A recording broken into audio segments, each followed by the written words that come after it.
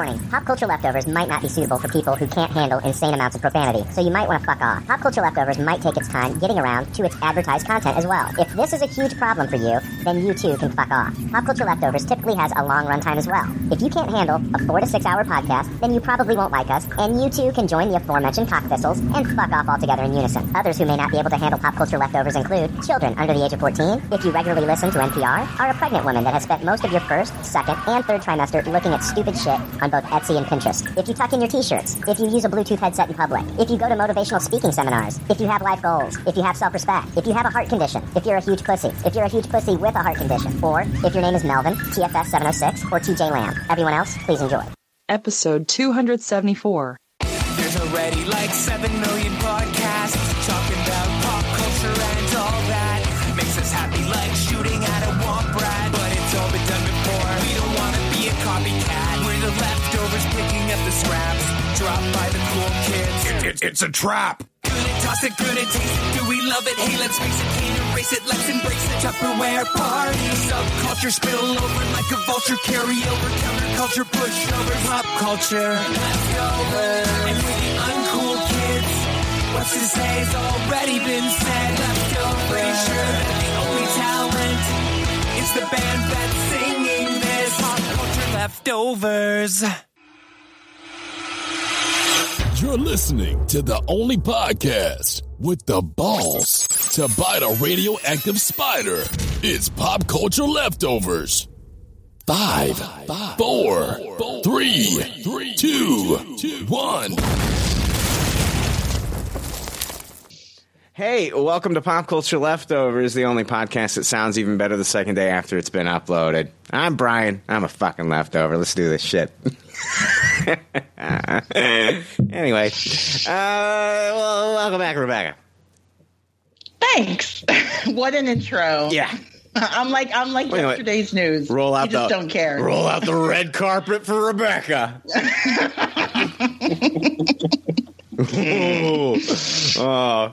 What do you want? Well, I don't know. You don't have to be like blah, blah, blah, Rebecca. You could just be like, and Rebecca's here. Well, listen to Queen Diva. Oh, whatever. Listen to Queen Diva over there. Not a Queen Diva, I assure you. A little bit, happening a little bit. And here we are. Here's the moment we've all been waiting for. Oh, he's back, everybody. Rebecca, I'm going to really do this one up for our next guest. Oh, nice. Yeah, who fucking cares about Rebecca? It's all about this guy. Oh, no. Third time on the podcast, I believe. Greg Alenti, welcome back, dude. Thank you so much. I know it's been tough with the avalanche of emails and letters asking for me to return, so I'm here. I know we've been bombarded weekly, and I thought, you know what, this needs to stop. We just got to get this guy back on. It's difficult. I don't want to disappoint your fans all that much, so I'll do my best. Yeah. Let's see here. Yeah, I'm glad to have you back. Hey guys, every March we pick one week in March, and we pay tribute to a service that used to sponsor the podcast, Bumpers. We all remember the app Bumpers, where you would get on your iPhone or was it just iPhone? I believe it was just iPhone. It was just iPhones. Yeah. It wasn't available for Android. Yeah, you get on. There's a Bumpers app, and you could get on your iPhone. You could record little podcasts, and other people could listen to them on the Bumpers app. And we were a sponsor of Bumpers. Well, Bumpers announced that they were dissolving last year. No, they did. That they were going away in March, and so every March from now on, all of our bumpers for every segment is going to be a Bumpers bumper. So, except for the ratings, but everything else is going to be a. So you're not going to hear your regular bumpers that you would usually hear every other week. So that's a thing that's happening just for 1 week only in March. We do it for 1 week. So just be prepared for that fucking shit. All right. Who's the asshat that was wanting new bumpers? Here you go, fuckhead. Here's your new fucking bumpers, you annoying piece of shit. You are so fucking goddamn annoying. That guy is so fucking annoying, Rebecca. I swear. That guy drives me up a fucking wall. I am this close to blocking that motherfucker. He is driving me. I am not even kidding you. Huh? Oh, yeah. The guy drives me nuts. Anyway, that's a wow. Now I'm getting personal. I'll be honest with you. When we get the good pop, bad pop, I do not have a lot of content this week. I've been really selfish the last few days on what I've been kind of consuming as far as like my entertainment. I went back and I watched all 3 of the Lord of the Rings extended editions, the extended films. Yes. I'm telling you, Greg, it's been a long time since I've watched like the Lord of the Rings movies. I'd say, I don't know, especially the extended ones. I mean, it's probably been over 5 years, I would believe. I've watched little bits in here and there and maybe watched like the standard editions. But as far as the extended and all 3 back to back, I can't tell you the last time I watched it. Probably 5 years or so. So what was the total time in for all 3 of those? You're looking at like over 12 hours, man. Probably about 13 and a half hours. That sounds about right. for the extended edition, yeah. Yeah. So how well do you think the special effects held up for you watching them in 2019? They did, but they don't. You know, it's weird because when I saw these movies in the theater back in 2001, 2002, and 2003, special effects looked amazing. I really had nothing else to compare it to except for like stuff that was way less, that wasn't as good. And like here we are in 2019, and the special effects are mind blowing unless you're watching the final action set piece in Black Panther from last year. But everything else looks really fucking good in 2019. I mean, special effects are incredible what they can do with them. And here I'm watching, some of the stuff that we're seeing here in like the Lord of the Rings. Like Gollum just didn't look as good as I remembered. I thought Gollum looked way better. And I don't know if it has something to do with watching it in HD now and like back then just watching it in, 480, DVD quality. So I don't know. But it is impressive. Some of the special effects are very impressive. But I was really impressed by the practical effects. So. Do you prefer the extended cuts? Like if you feel like watching it, do you go extended or do you watch the theatrical ones? If I have the time, I will go extended every time. But I think for the Return of the King, I have to watch extended cut every time. For the first 2, I can watch them. It doesn't matter. The Two Towers, I love that movie so much. I think it actually helps with the pacing just by watching the theatrical one because it's just so much fucking action. So yeah. It's funny. During Fellowship, I remember one scene that was originally cut from the theatrical that's in the extended, and it's Boromir telling Strider at the time about Gondor and how beautiful it is, and they play the beautiful Gondor theme in the background. Yeah. And when he died, it made his death, to me, so much more emotional than what was already an emotional scene. Mm-hmm. So that one's a tough cut. And then you have, obviously, all the controversy with Christopher Lee's death and the third movie. I don't think he ever went to see it. He didn't. He boycotted the film. That's right. He didn't go. And it's crazy because I believe when you finish, when you went to the theaters and you watched the Christopher Lee-less cut, at the end, when they are paying homage to all the actors and the characters that they played, like, boom, they're flashing up with all the different actors, Elijah Wood, boom, they're showing, like, the little hand-drawn pictures on Billy Boyd, boom, and they're throwing them all up there. They show Christopher Lee. And it's like, you didn't even throw him in the theatrical cut. Like, are you kidding me right now for this film? Right. And, I mean, that ended up winning Film of the Year in 2003. That was the Oscar winner for the Movie of the Year. And Christopher Lee's, and you needed him in that. Dude, those scenes were pretty crucial, in my opinion. Yeah, that was a big dangling plot thread if you're someone who wasn't familiar with the books and saw the second movie and not the third one. Yeah. It makes me want to go back and read the books. I haven't read the books since like my early 20s. Like I read The Hobbit, and then I read, fucking Lord of the Rings, like back to back, and.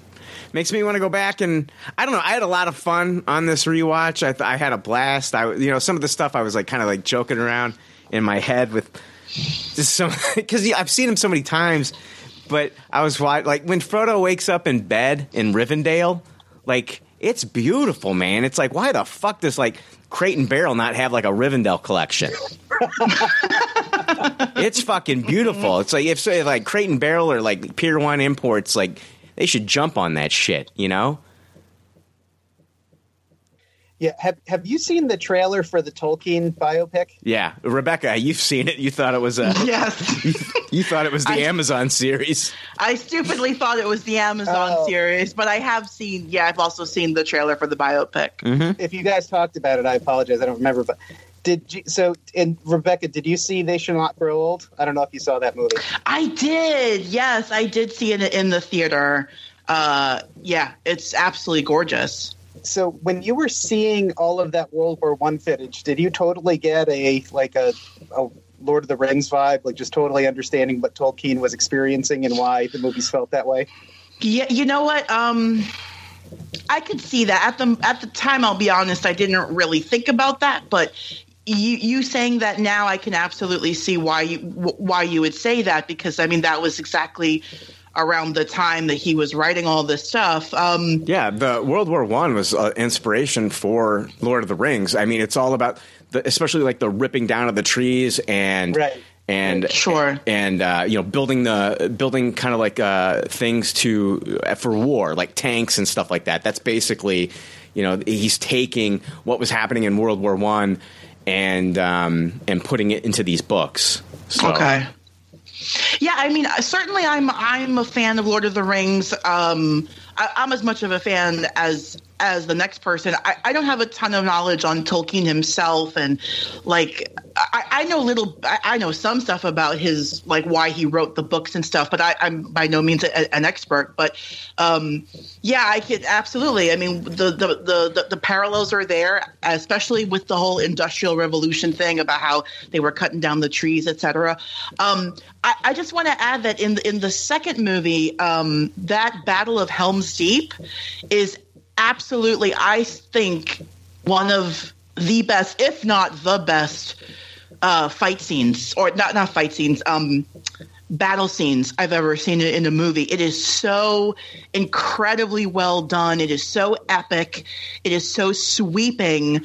I mean, Game of Thrones comes close, but that Battle of Helm's Deep is an absolute gorgeous set piece to watch. I literally tweeted out on Twitter this week that Battle of Helm's Deep is my favorite battle ever filmed, and that beats Hard Home and that beats Battle of Bastards for Game of Thrones. But Helm's Deep is my favorite on-screen battle that's ever been filmed. It is incredible. It is, yeah, I can't really disagree with you there, because it is absolutely gorgeous. And I mean, certainly, like, you talking about it makes me want to go back and now rewatch those movies again too, because I did enjoy them. I saw all of them in the theater. I own all three of them, and certainly I think like I haven't seen them like super recently, but I think it's the practical effects that always just amaze me every time, like how much work they did with body doubles and building sets to make people seem larger or smaller. That kind of stuff I think is super mind-blowing, because it's just gorgeous. I think The Hobbit, like, once I got to those movies, they felt like, oh, we can do it all with special effects now. I felt like they were confident enough to do some of the things with special effects for, like, the original three, but, like, in other stuff, they had to go practical. They knew it. But I think when they got to The Hobbit, they're like, we can do it all in special effects now. Because, like, we're there. We've arrived. The special effects are there now. We can do this stuff. And it kind of took away from that. It kind of took away from, like, everything, all the practical stuff that I loved in the first three films. Oh, my God, I loved... and I think it's only in the extended version when Galadriel, played by Cate Blanchett, they're at Rivendell, and she's given the Fellowship each their own special gift. And, Frodo gets the water that's like the light or whatever. And I think they show that in the actual theatrical cut. But like everybody else, they get like a special little weapon. Gimli basically starts professing how beautiful she is. And, Galadriel's beautiful, and you're so beautiful. It's a really sweet scene. You can kind of see her blush. Mm-hmm. But it goes into later what he asked her for. And he's like, I asked her for 1 hair from her head. And he goes, and she gave me 3. And I'm just like, that is adorable. Oh, I love Gimli. I loved it. It's adorable. Now, Rebecca, if some guy asked you at a bar for a strand of your hair, I mean, how are you processing that, though? If a rando guy asked me for a strand of my hair, you're at a bar in New York, and some guy's like, "Hey, let me get a strand of your hair." I'm calling 911. That's what I'm doing. I'm not giving him a strand of my hair. That is fucking weird. Yeah. It is a really charming scene, and I also wonder what he did with that hair, you know? Well, he probably made a hair doll. Did you ever... What was that movie? Where the guy, he was kind of a weird stalker guy. It was a comedy. Yeah. And he would take, like, the hair, and he would make a hair doll out of the girls that he had crushes on. Mm-hmm. Yeah. But, I bet there was that Jason times had with the hair doll. Yeah, that was probably, Jason. Was that Jason Schwartzman? Is that his name? That sounds like a movie he would do. Mm-hmm. Yeah. Wasn't he was in American Pie, right? No. No. You're thinking of Jason Biggs. Oh, I had the Jason part right. I'm thinking of Jason Schwartzman. He likes to do Wes Anderson films. Yes. Oh, okay. Gotcha. Ah, Rebecca. I know. I'm very confused. God bless you. I don't know what's going on. God bless you. You know, one of my favorite things and one of the silliest things was in Return of the King when they resurrect the dead army. And he just sets them loose at the Battle of Minas Tirith. And I looked at it, and it reminded me of the old Scrubbing Bubbles commercial. Remember that? You know what I'm talking about? The Scrubbing Bubbles? Those brushes were vicious. They fucked up those bacteria. Yeah. It was those little scrubbers, and they had, like, googly eyes, and they were cartoons, and they would just, like, clean your fucking tub. Well, this dead army goes all Scrubbing Bubbles and just starts destroying orcs and goblins. Those scrubbers had huge smiles on their faces when they were murdering millions of colonies of bacteria. That's true. Fucking that bacteria up, and they were happy. Another thing that I wanted to point out in the Return of the King is the scene where what was his name? The steward of Gondor is going to kill his son Faramir. He says Faramir's dead. And he's like, "Get me wood and oil," and they're gonna light a bonfire and kill his son here. Put him on a funeral pyre. And so Gandalf's like, "Stop this madness," and then they all fight, and then he gets caught on fire, and he's running on the top of this castle at Gondor, and he dives. He literally just jumps off of this tower of Gondor, and he's falling into the battle where all the orcs and the goblins and the Uruk-hai are fighting. And I'm thinking to myself, like, what are they going to think when this flaming guy hits the ground? Like, are they, like, at that point, are they thinking, like, wow, these guys are really changing up their battle strategy? Are we going to see more of this? You know what I mean? Like, what are they thinking at that point? They're literally setting people on fire and throwing them at us. Right. These guys are not messing These up. guys are fucking nuts.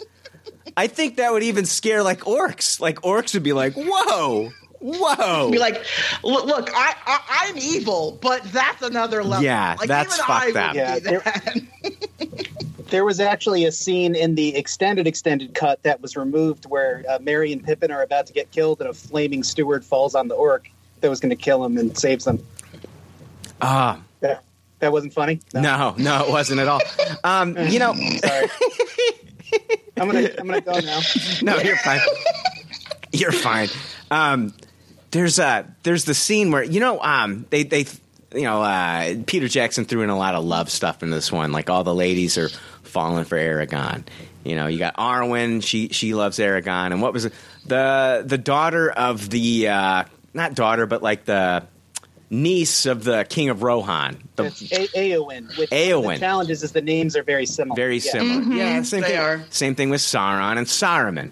But anyway, Éowyn, there's a scene where she's like, she sees that Aragorn didn't go over the ledge. He's not dead. Everybody thought he was dead. Now he's back. And then he's greeted by Legolas, and she's gonna go over there and be like, "I'm so happy to see Aragorn. I love you." And then all of a sudden she sees Aragorn and Legolas share this little moment.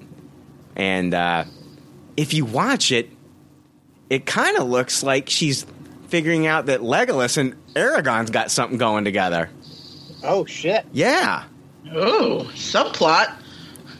But then later on in the movie, at the end of it, before they show Arwen, Legolas but he reunites. He's getting ready to reunite, Aragorn with Arwen. And it looks like it looks like they are revealing that they're together in that moment.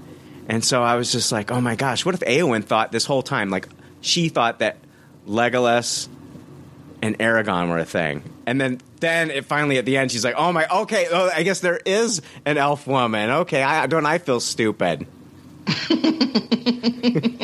I never caught that. I never caught on to that. It's pretty amazing when you watch it like that. There. It's pretty amazing when you watch it through those eyes, because it's like, it's pretty cool. So, yeah. Legolas busted out the cock ring of doom. Yeah. Honestly, Orlando Bloom, I think that's like his most memorable character, his most memorable role, in my opinion. Even like, I know he did the Pirates of the Caribbean stuff, but man, he was just made for that Legolas character. He was. I liked him in the Cameron Crowe movie. I don't remember which one it was now. The one where his dad dies. Is that Elizabethtown? I think it was. Yeah, he was. Yeah, that was a good movie. It was a very it was kind of a sleeper hit. Like, it was a very sort of quiet little movie. I thought he was really good in that too. But like in this movie, in the Lord of the Rings trilogy, he kind of just came out of nowhere, and then he was like boom, and he was like really good looking, and all the young girls were like swooning over Orlando Bloom, and then like didn't he get into a really bad? He got into like a bad accident. He like hurt his back or something, and he was laid up for quite a while. And I think he stepped back from acting for a bit. I don't know. I don't remember that. I think so. I could be totally wrong. Probably wrong about it. I probably am. Just make it up. I don't seem to know anything about anything. Orlando Bloom fan fiction. I am. and then it's like, and then I nursed him back to health, and we lived happily ever after. The end. Yeah. Now he works at a packing plant. Like, what? What are you talking about? What's going on? Becca's just making shit up over here. I'd like to take a minute to mention our sponsors for this week over at Impact Theory Comics. Impact Theory Comics is a new independent publisher, and they're releasing their first comic, Neon Future. This comes out in March, but you can get a free copy of it now. It's about the world is in the grips of an economic crisis due to mass unemployment. Advanced technology has been outlawed. The world is now divided between those with implanted technology and those without. When the world's most famous anti-tech crusader dies and is resurrected using the illegal technology he has sworn to eliminate, he must decide who to fight with his terrifying new powers. The comic is a collaboration between world-famous DJ producer Steve Aoki, and it's written by Eisner Award-winning writer of Justice, Jim Kruger, with artwork by Neil Edwards and Jeremy Rapak. So if you are looking for an awesome comic book with science fiction, put Neon Future on your pull list right now. And if you want to get a copy of this book before you decide, you can read the digital issue for free if you just follow them on Instagram. Just give them a follow at IT Comics and click the link in their bio, and then they will send you details on how to get the free digital issue. So just follow at IT Comics on Instagram. Greg, have you read the fucking book? I downloaded the thing, but I have not read it yet, but it's coming up soon. Nice. Awesome. Yeah, Rebecca, you loved it. I loved it. So everybody check it out. Neon Future from Impact Theory Comics. And finally, Michael Cannon has started convention season, so I'm going to give this guy a break from the Michael Cannon mashups that we kind of put out there every week until he tells me that it's safe to start doing them again. Because I know he's going to the conventions and drawing commissions, and that, you got to get money. You got to get paid first, right? He just does this for fun and to be nice. Yeah, for sure. Got to get that money first. Yeah. Yeah. Hey, and Jake will be back next week, everybody. All right? Jeez, no, not like anybody's been hounding me or anything. But, yeah, just don't worry. Don't worry. Jake will be back next week for Captain Marvel. We'll be doing Captain Marvel next week. So I want to jump into our Dark Phoenix trailer number 2. This is the second trailer for Dark Phoenix, and I want to break this bad boy down. But before we break it down, I want to go ahead and rate it, and here's our rating system. The rating system is simple. If the leftovers don't like something, they toss it. If they do like something, they suggest you taste it. And if it's brilliant, it gets a Tupperware rating. If all the leftovers love it, then it gets the pinnacle of success, a Tupperware party. Greg, what did you think about the Dark Phoenix trailer number 2? So there's been, from what I can tell, a lot of intense hate thrown at this trailer, and I try to separate myself from what I read about it. That being said, I think this is a steaming pile of horseshit, and I'm sorry. I have a very strong negative reaction to what I saw. Number one, you're going to kill off a main character in a fucking trailer? A character that we followed along 3 movies, and you're going to kill her in an advertisement for the movie. I had a big problem with that. It felt like I was also seeing reduxed scenes from X-Men The Last Stand that are being rejiggered for this. You know, it's hard to toss a movie just because of the trailer, but if the goal of the trailer was to get me excited to go see it, it failed miserably. I was actually really interested in the movie, and now I'll probably see it if I have nothing else to do. So I'm going to have to toss it. Toss it from Greg. Rebecca, what'd you think?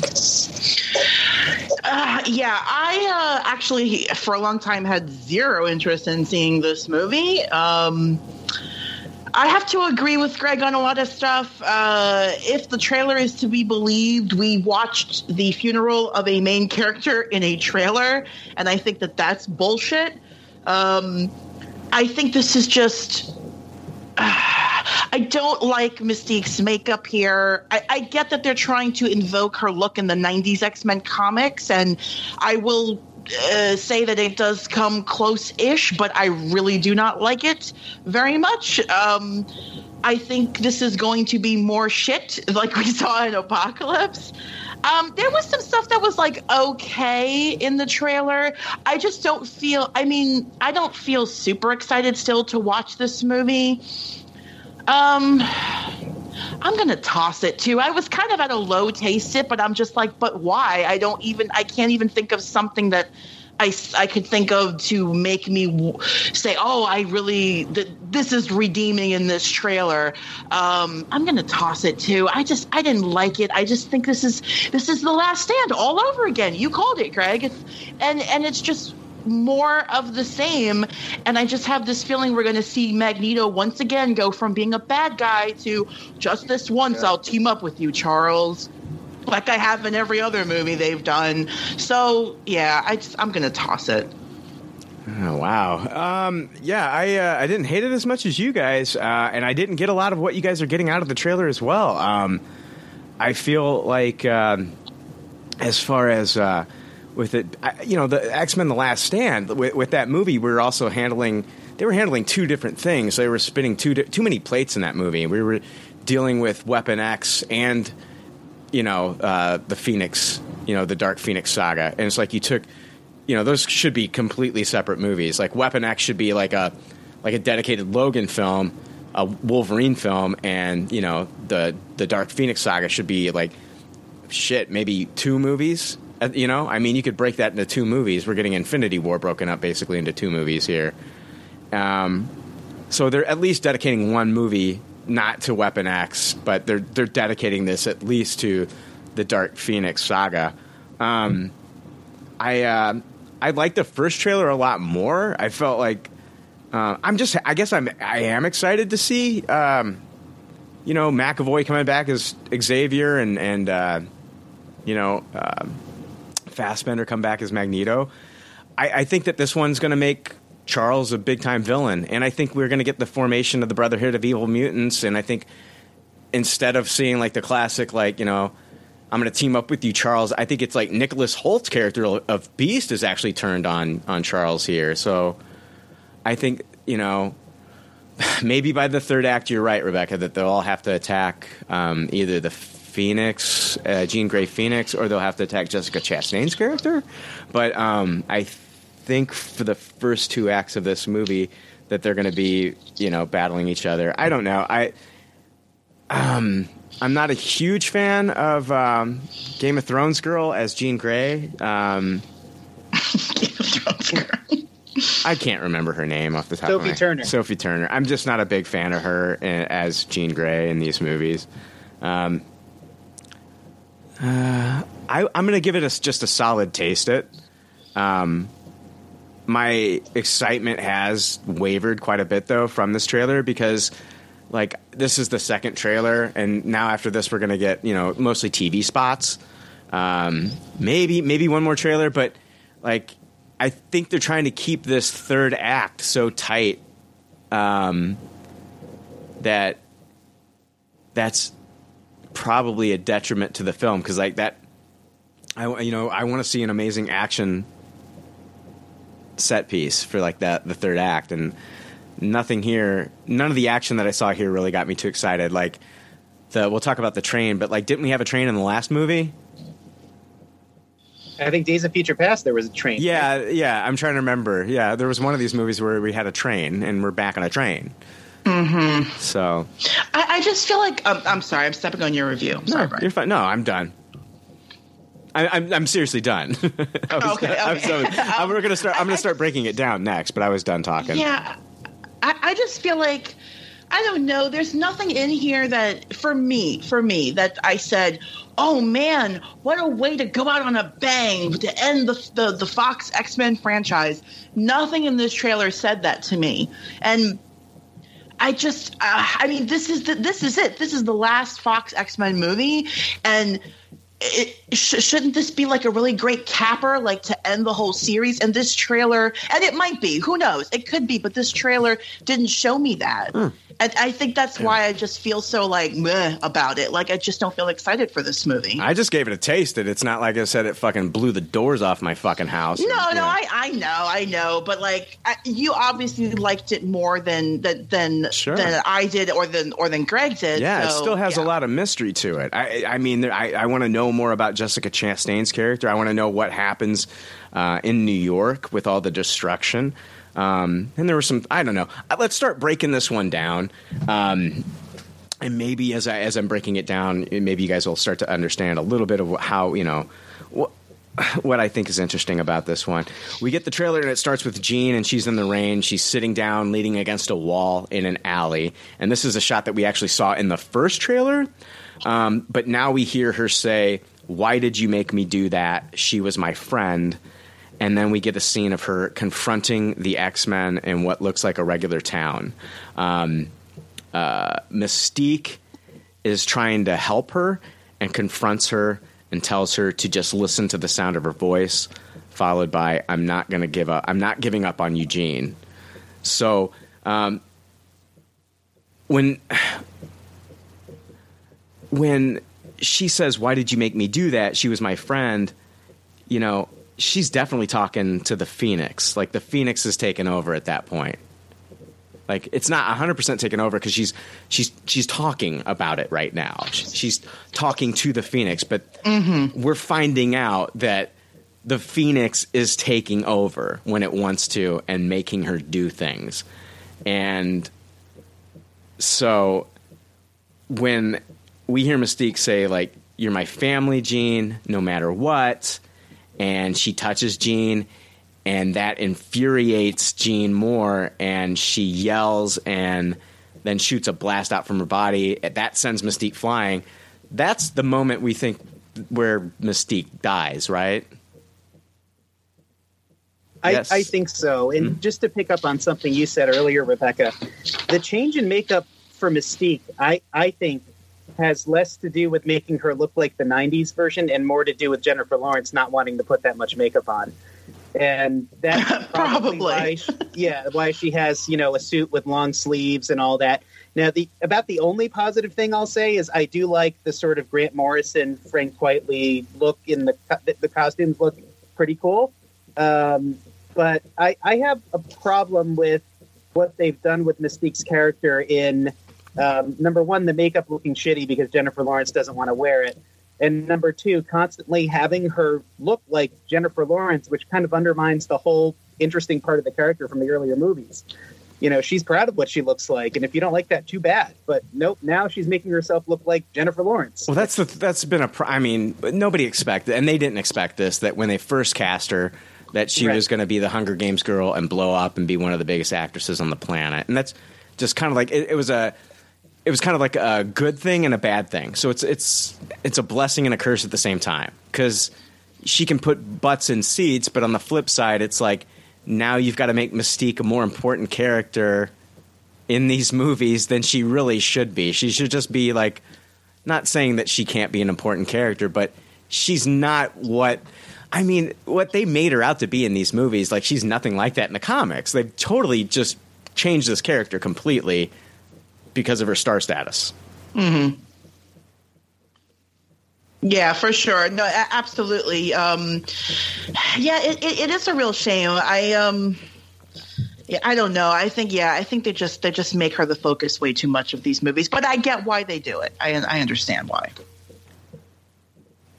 It's funny. Like, I bring up like this entire first scene, and you guys didn't even respond to any of none of that. It's basically, we talked about her makeup and her star status.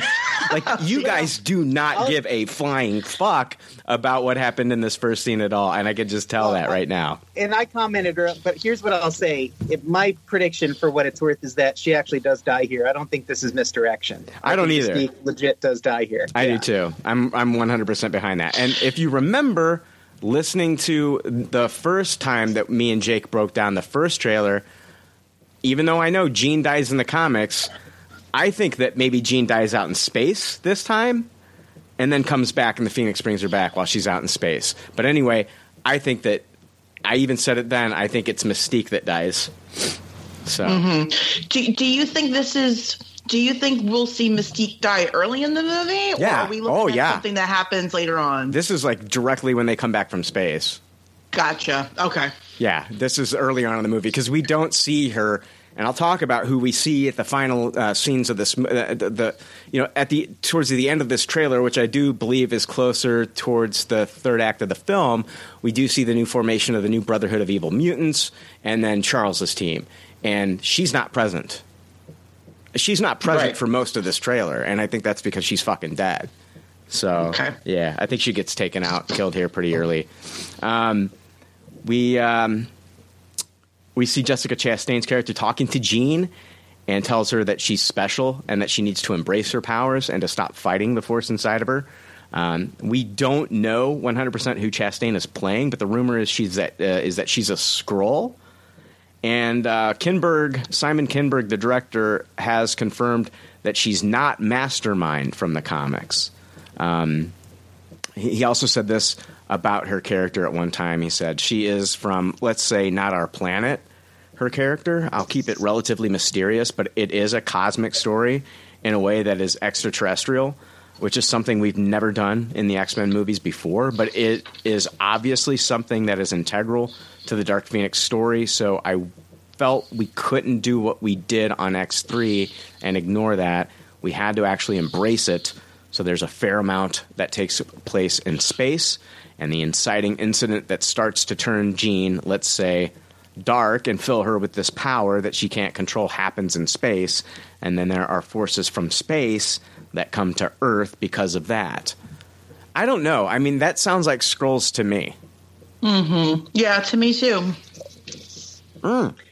Yeah, People it will makes say, me think there has to be some plot line in which they perceive her as a threat or that they can take advantage of her. That's the only thing that makes sense. Well, I think that they are using... Chastain's character is using Jean to get what she wants.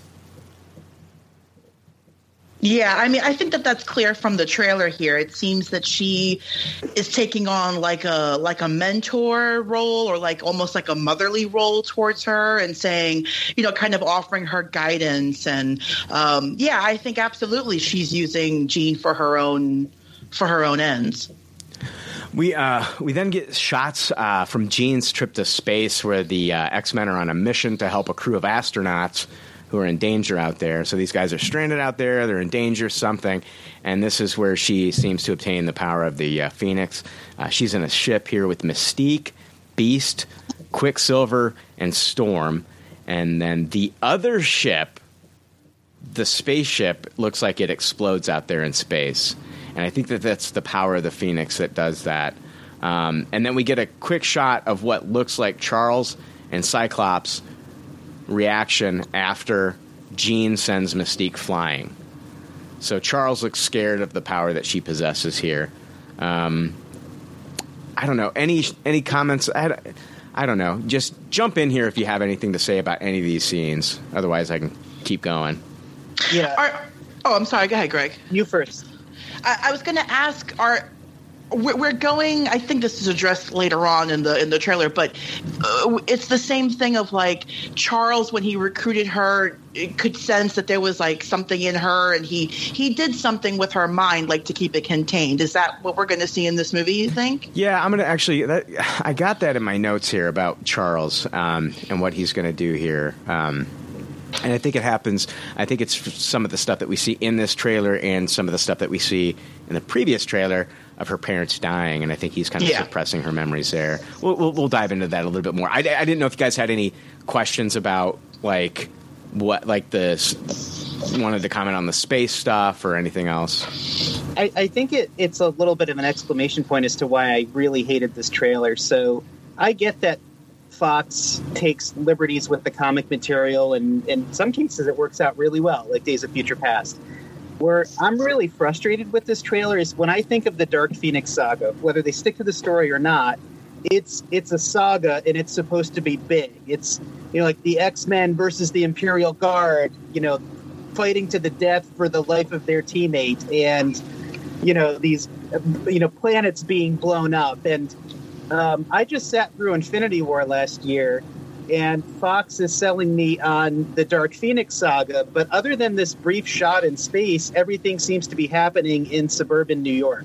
Couldn't they be pulling back on that? Couldn't they be hiding that from us? Based on those statements from Kinberg, I don't think they want to show too much of that stuff, because I don't think that they want to reveal that these are Skrulls. And I'm going to get to that because I know that there's a action set piece, but I think that, don't you think that, I get the feeling that the final battle will take place in space. I hope so. Let me put it that way. I just get the feeling like if they're going to show us Mystique dying to sell tickets, they would have shown us something in space to sell tickets. Yeah. But maybe that's my cynicism. I don't. If it is a big story, if it feels like an epic and like a saga, I take that back. It feels very, very small to me. No, I'm not saying this trailer did not blow me away by any means. And it's I think you give Kevin Feige and the people of Marvel Studios a crack at this, and we're going to get a completely different story, and we're going to get a trailer that blows us away. I mean, so I guess I really want this whole universe that they've been doing for nearly 20 years now to go out with a bang, man. And I really have enjoyed, for the most part, the performances of McAvoy and Fassbender as these characters. I haven't always enjoyed what they've been doing in these movies, but for the most part, I feel like they both really embody those characters ever since First Class. Mm-hmm. Yeah, I mean, generally, I'm a fan too. I felt the same way about Apocalypse that most people did, but that's why this is frustrating to me. Yeah, it's really just frustrating to see this going out like this. And, it's a different director, though. It's not Singer coming back, though. I mean, it's a completely new director, but it's also Simon Kinberg, who's never directed before. So, No, and I have to admit there's something in my head here. So, and maybe I'm bringing this into my feeling about the trailer, and that's not fair, but I heard an interview with Simon Kinberg. I think it was with Kevin Smith a few years ago. Yeah. And he was talking about The Last Stand and how, whether it was the studio or whomever, he was forced to basically write, and you alluded to this earlier, the Dark Phoenix saga. And I think it was The Gift, the Joss Whedon story with the Cure. I'm sorry, The Cure, not The Gift. And how he felt like ultimately the fact that he had to mesh those two storylines was why The Last Stand wasn't good. Yeah.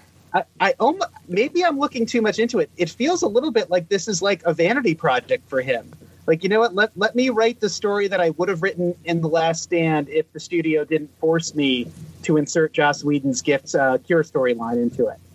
And I'm even seeing like the same, more or less the same costume for Jean. I'm seeing scenes in which she's a little girl that kind of feel like those scenes with Charles in her home early.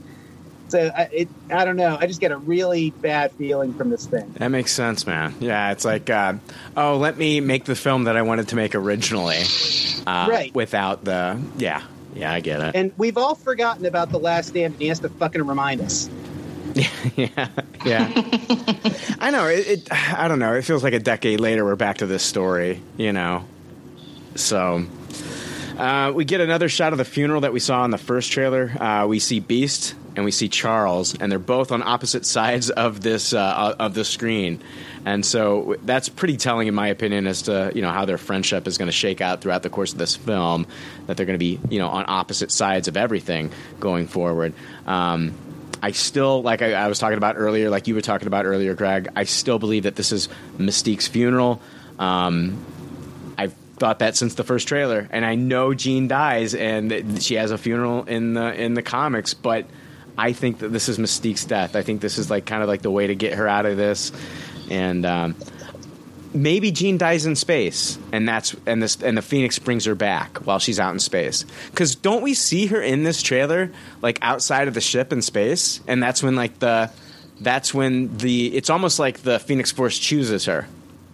Mm-hmm. Yeah, that it makes sense what you're saying, that we'll see her die in space and then the Phoenix will like bring her back. Yeah, I'm just wondering why they didn't lean into that a little bit more rather than show us the funeral. But I mean, whatever, it's done. But yeah, I think we're going to see that final third act is going to be in space. We see a shot of the X Mansion here. Charles saying to somebody, she'll kill us all. I think he's talking to Mystique in that clip and trying to justify the decisions that he's made about Jean since he became her guardian. We see Jean using her powers to torture Magneto in a clip. He's got his helmet on, and it looks like she's using her telekinetic powers to like crush his helmet against his head. And we see that his eyes are bloodshot and he's being tortured. And we see a tear coming down her cheek. So she's trying to fight this. She's still in there somewhere, and this is still like, this is bothering her that she's doing this. It's really affecting her. And we see a tear running down her cheek. And this is the Phoenix doing this 100%, I believe. It's taking over when it wants to. And I think that like that's one of the positives that I have from this trailer, is kind of like seeing like the struggle between Jean and the Phoenix here. And Jean, and you know, I want to see how this all shakes out. I want to see how it shakes out with like, I know Charles, she's going to be pissed off at Charles. Once she finds out that what Charles did to like mind wipe her or whatever, she's going to be pissed at Charles. But I want to see how she reacts to the other X-Men. I want to see how she reacts after she kills Mystique. I want to see how she reacts, you know, with Cyclops and the love that she has for Cyclops. And I don't know. These are all things that I kind of want to see. And from the first trailer, when she seeks out Magneto, it's almost like she's looking to Magneto for answers, for help. And I want to see where that conversation goes. So I don't know. Just go ahead. I was going to say it's interesting that if she sees Charles now as an enemy, obviously for what he's done to her, wiping her mind or whatever he's done, to see her turn to Magneto as Charles' enemy and look to him for help. I mean, I think, you know, if we're going to try to talk about positives here, certainly if we see Sophie Turner have a chance to sort of, you know, show this struggle, show this duality, show this, I know you're the quote-unquote bad guy, but I don't trust the good guy right now, and certainly creating like all that conflict. I mean, that's really what the X-Men movies have really always been about, is, you know, Charles and Eric, once, you know, terribly close friends, and now enemies, even though they don't really want to be enemies. And there's a lot of potential here. I guess kind of like Greg, I feel a little wary. I don't have confidence, but I mean, but it's certainly the opportunity is there. What's cool for me is the fact that in this one that Charles is the bad guy. Charles I totally see what you're saying about that, and I think that could be really interesting to see a character that we've always seen as, you know, the good one to be put into that bad guy role, and I think that could be good. And I think what's going to happen here is that Jean is going to have this power. She's going to go to Magneto, and she's going to basically he's basically going to have the ultimate weapon at his doorstep now, saying what should I do? And when he doesn't tell her what she wants him to tell her, as far as like, you know, and I don't know what that is. I think it has to do with some destruction here, and I don't think that we're going to find out that Magneto's not as evil as we think he is. And that's what's going to send her in the direction of Jessica Chastain's character for guidance. Whatever Magneto tells her, she doesn't like to hear that either. So whatever he tells her, she's not going to like it. And so that's when she's going to get guidance from Jessica Chastain's character, and that's when she's going to get led down this wrong path. So we get Cyclops talking with Professor X inside of Cerebro in the trailer and asking him how they're going to fix this, and he's wanting instructions on like what to do, and then Charles yells back at him, I don't know what to do. And so Cyclops is finally old enough to kind of like realize that his mentor here doesn't have all the answers and actually causes a lot of these problems himself. And that's one of the things here, like this guy's been his mentor. This guy's been the one that they've gone to, and here he is. He's got none of the answers, and he's what caused this problem to begin with. And this scene is probably a scene of them trying to use Cerebro to find Jean, and him realizing that since she's inherited the powers of a god, you're not going to find her like you would find other mutants. So she's just out there in the wild, and she's like a nuclear bomb ready to go off. And to me, like the whole tension between Scott and Charles is something that really is intriguing, and the comics have done very well. And that does sound really interesting to me. I don't know if I need to see. I can't believe I'm saying this, but Magneto and Charles and their ideological divide, like fucking enough. It's like I'm watching Ross and Rachel get back together for the 50th fucking time. I just don't know. Like, when I see this movie, am I going to feel like Magneto should be in this story? Like, what role and purpose does he play in this particular story, other than the casting that requires him to be there? I honestly, I think it has to do with the new formation of the new Brotherhood of Evil Mutants. We're going to see Beast swing over to his side, which I think is going to be an interesting dynamic. Yeah. And I mean, also, I think that you've got to have him there. She's going to go to both sides. She knows that she's like, fuck Charles. Charles, look what he did to me. And so she's going to go to Magneto for guidance, and I don't know, man. It's fucking Fassbender. I want to see him, man. I get it. It's just, it's hard for me to even fathom. I mean, this is probably, in my mind, the greatest comic hero villain rivalry there is. Yeah. You could say Batman, Joker, whatever. They're up there. Yeah. Oh, and yeah. It feels tired to me. I've had enough for now. If Marvel gets the... What's that? You're right. They've done... I mean, I'm not going to dispute that. Like, I feel like the last three movies, they've just kind of like recycled the same story. But with this one, it's kind of the same thing, but I think it's on the flip side now. I feel like Charles is the bad guy, and Magneto's in the right this time. And it happens that way in the comics too, where like Magneto's going to do what he can do for the greater good of the mutants. And if that happens to fall in with like the right thing to do, then he's a good guy in that moment. So,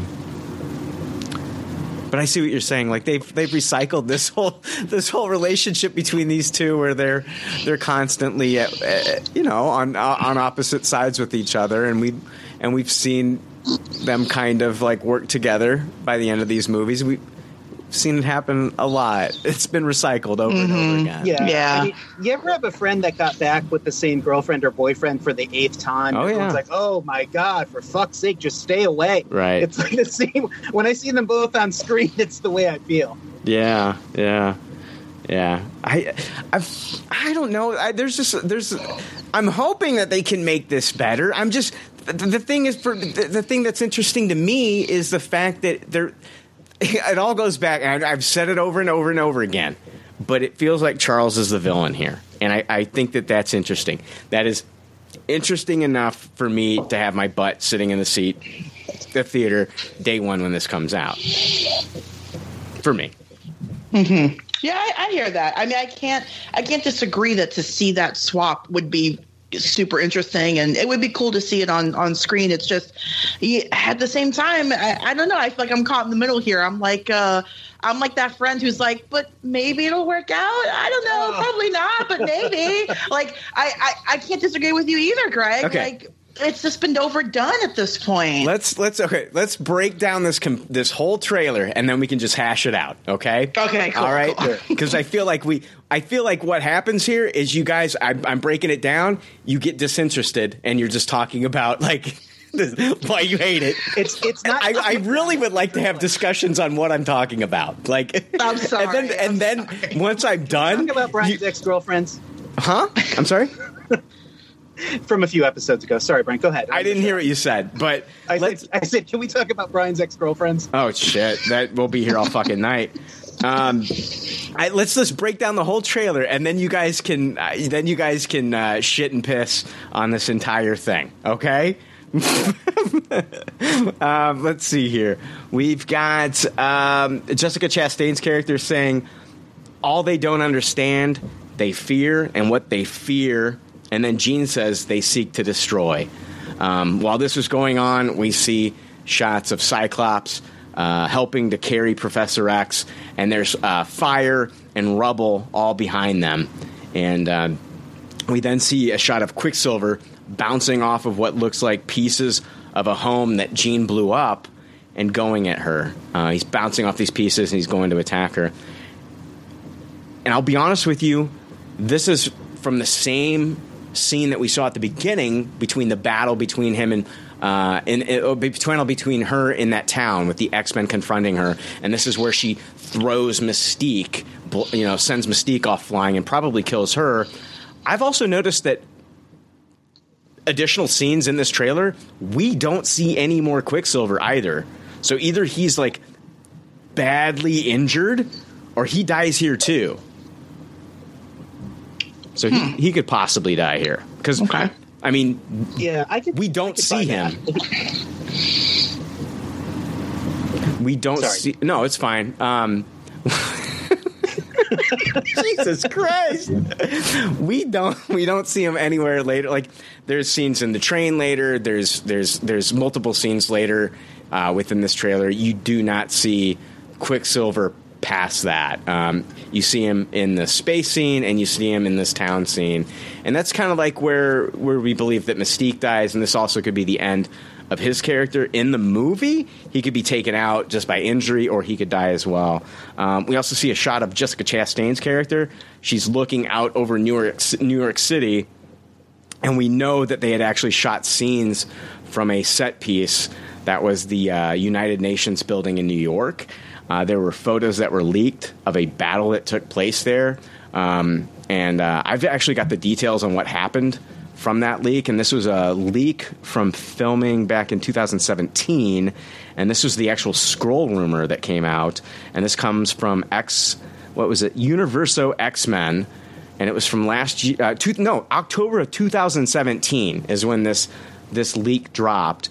And they said the filming of the X-Men Dark Phoenix has come to an end, and very little information about the film has been released, which leaves the film wrapped in a series of questions and mysteries about details of the adaptation of the plot of new characters.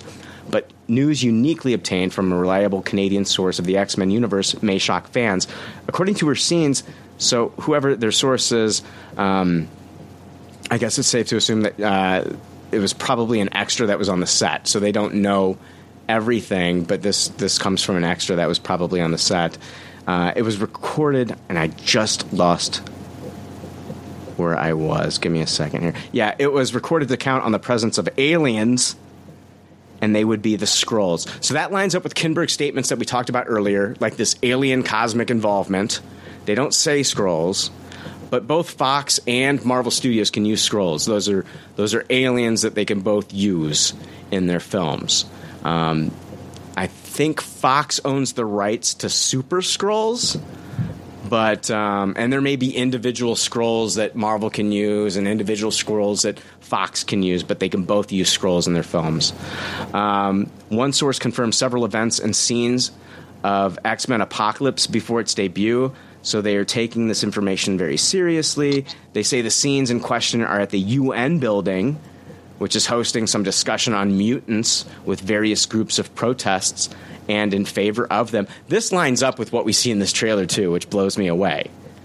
The scenes are in question. The scene are at the UN building. They're hosting a discussion on the mutants with various groups of protests against them and in favor of them. At the site, besides civilians, are Professor X, Magneto, Cyclops, and Jean Grey, who are surprised by the arrival of alien ships that start to attack.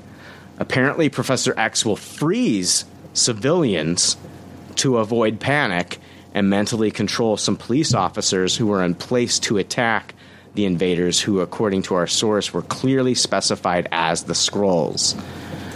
She heard that in the scene recordings, the actors wore motion capture costumes, which means that the alien race will be created by computer graphics. Cyclops and Professor X face the aliens, who prove to be strong, bouncing bombs and announcing destruction. The battle will involve some regions around the UN building. Apparently, Jean Grey and Magneto must participate in the scene, but no information was obtained from both characters. Because this is a surprise attack on a political event, the characters are not wearing uniforms in this scene. And apparently there was a replica of the UN building constructed. It showed multiple flags from different nations out front.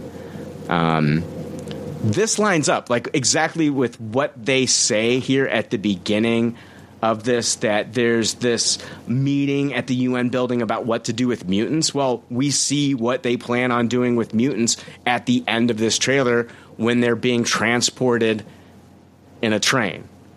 So it kind of like it adds up, and I've actually seen pictures of leaked photos of this set piece. So anyway, back to the trailer. We get a scene of Hank McCoy sitting down with Charles, and Hank says, "This is your fault, Charles," and Charles says, "I tried to protect her."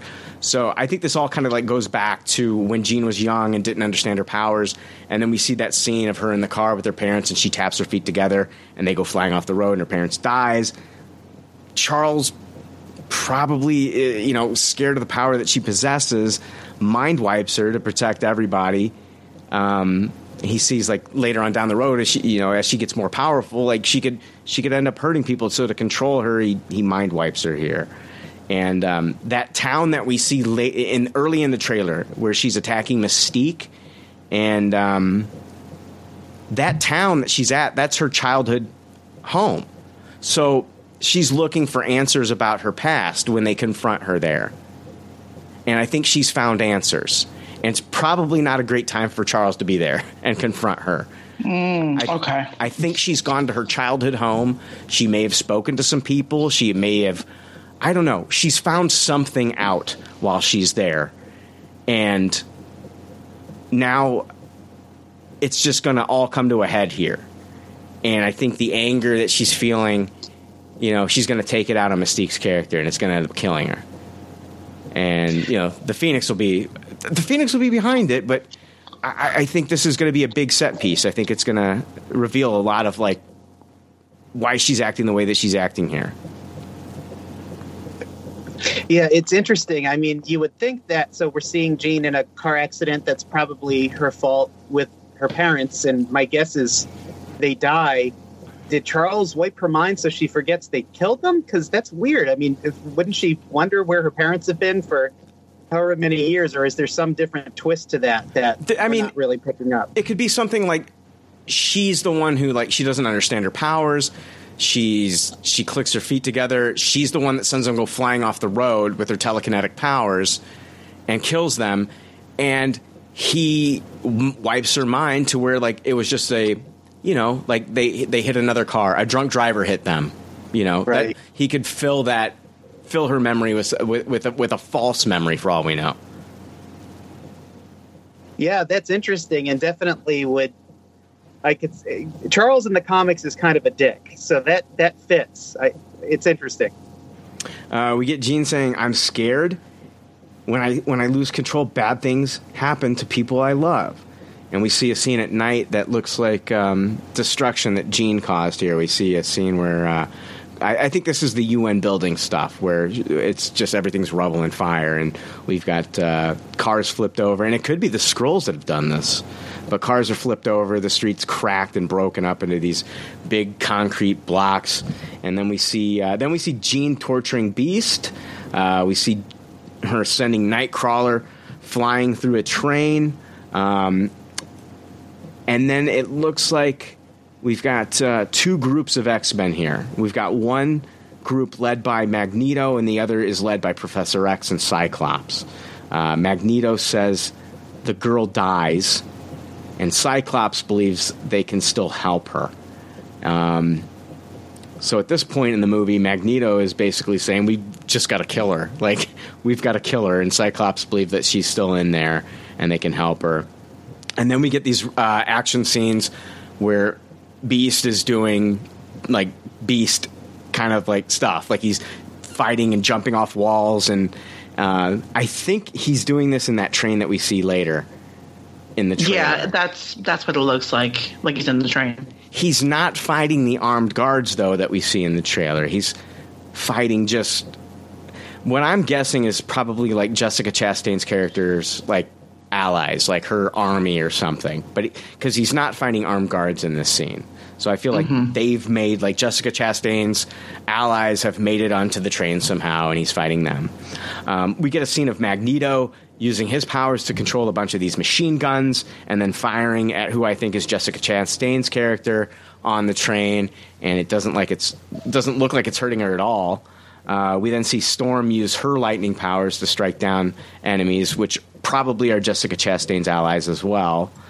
And then we hear Storm say it's too late, as we see Jean full on Phoenix and attacking the X-Men. And then we see a scene of the X-Men inside the train, and it looks like it's a mutant prisoner transport train, and all the X-Men are wearing these power dampening collars that we've seen in previous films. And then Kinberg talked to Entertainment Weekly about whatever happens at the UN building leads them to being on this train. He says, as a consequence of what happens in New York, the X-Men and Magneto and the people Magneto has brought with him end up in that train. So then, in the trailer, we see the 8 X-Men, and they're being guarded by these guards that are on this train.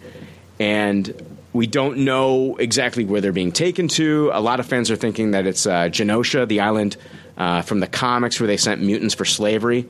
But we don't know that. If you look at this screen, I got a screenshot I can send you guys if you want to see it. But the guards that are taking the mutants as prisoners, on their shoulders, there's a patch that says MCU.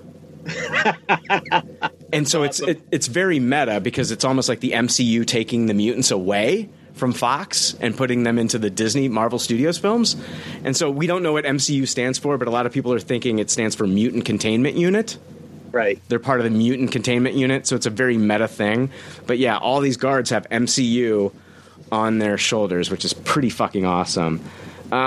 We then see the different X-Men teams here on each side of the train. We've got one side that has Charles, Cyclops, Nightcrawler, and Storm. And then the other side of the train is the new Brotherhood of Evil Mutants. We've got Magneto and Beast. And then there's another 2.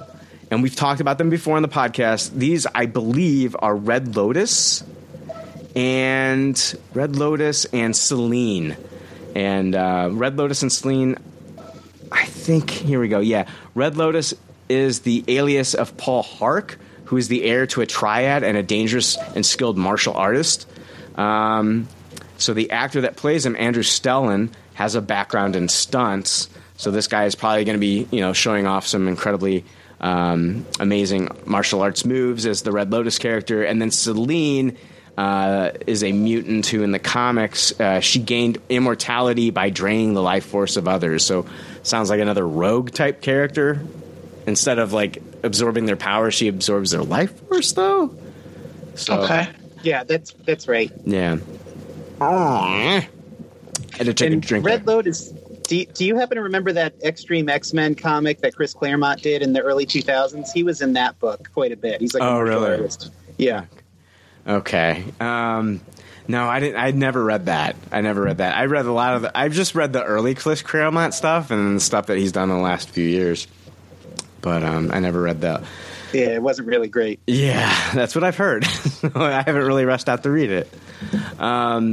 In the train, I want you guys to notice that we don't get Mystique or Quicksilver, which makes me believe that Mystique is dead and that Quicksilver is either dead or just taken out of the movie completely.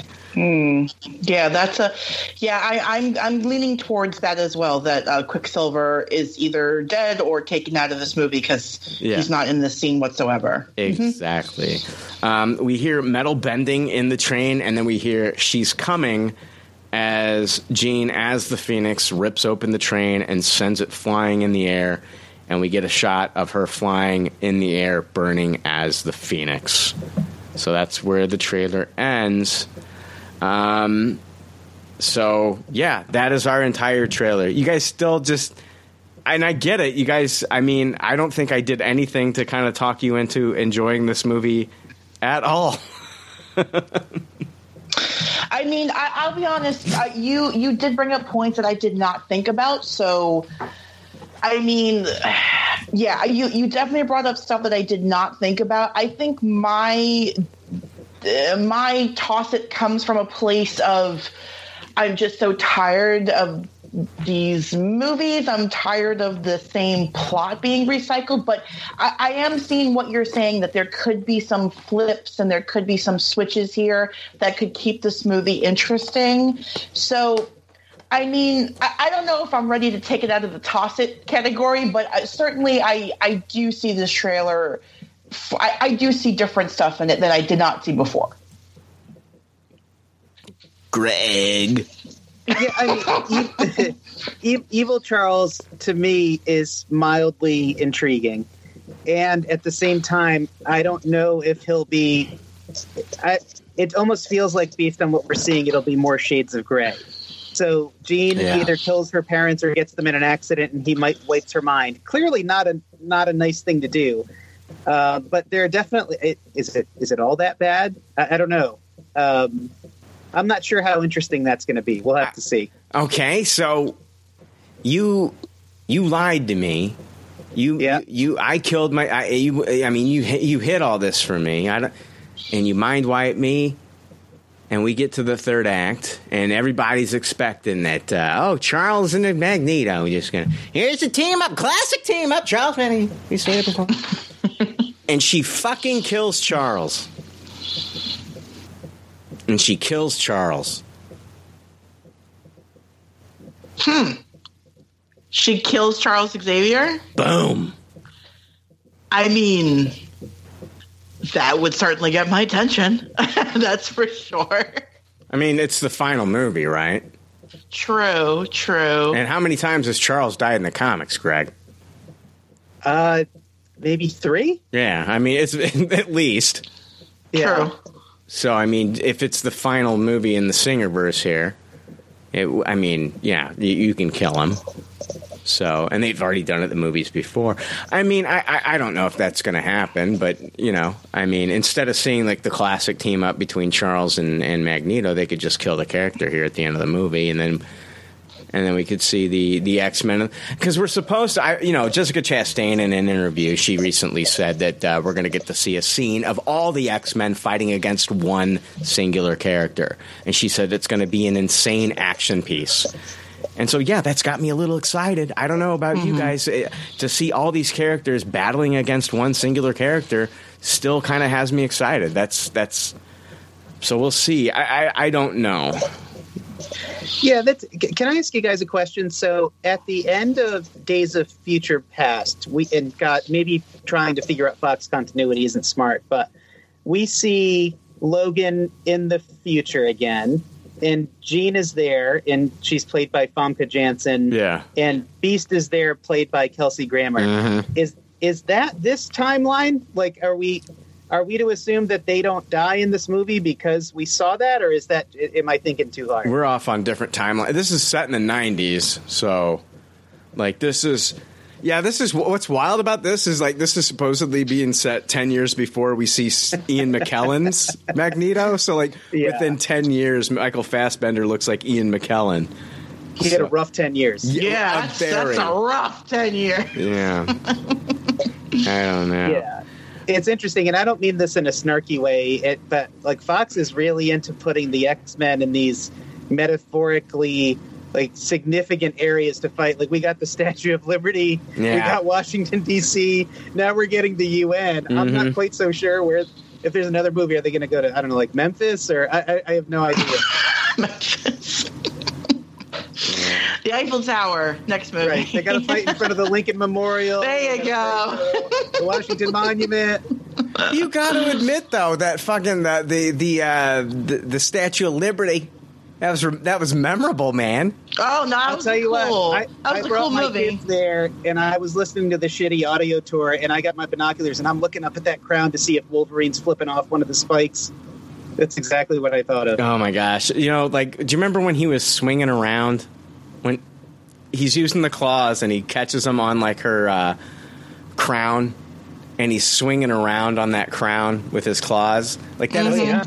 That move is physically impossible. I don't care if you are like enhanced by Weapon X. The physics in that move made no sense. All right, you guys want to take a break and we'll come back and we'll do Good Pop, Bad Pop. Let's do that. Sounds good. Sounds good.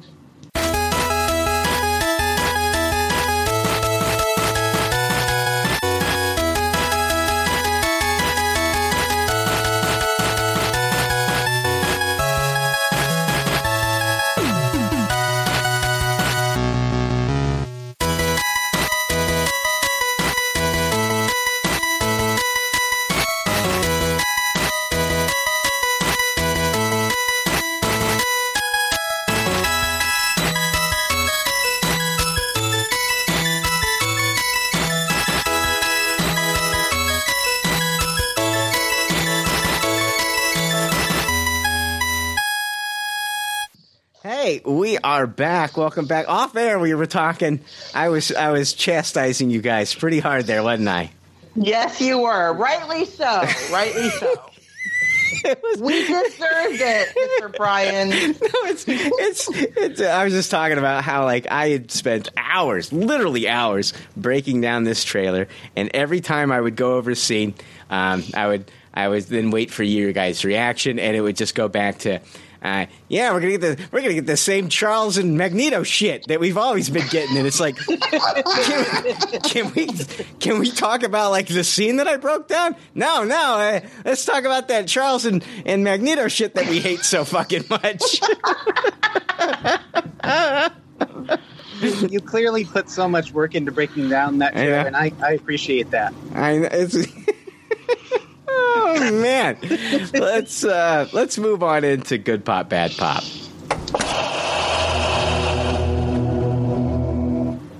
All right, that's our Good Pop, Bad Pop bumper for our bumpers tribute. There we go. Real quick, everybody. I just want to go over a few things this week that I did watch.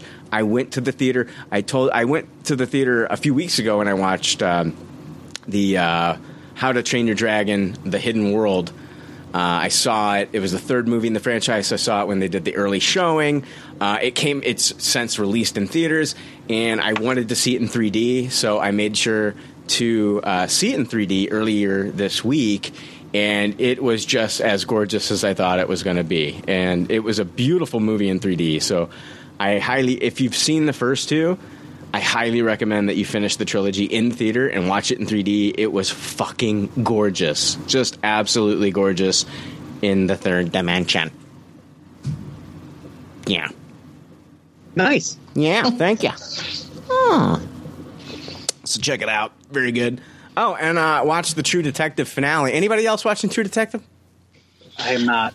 I'm behind. I am behind. I have to catch up. I saw the True Detective finale. I am going to give the season overall a high tasted.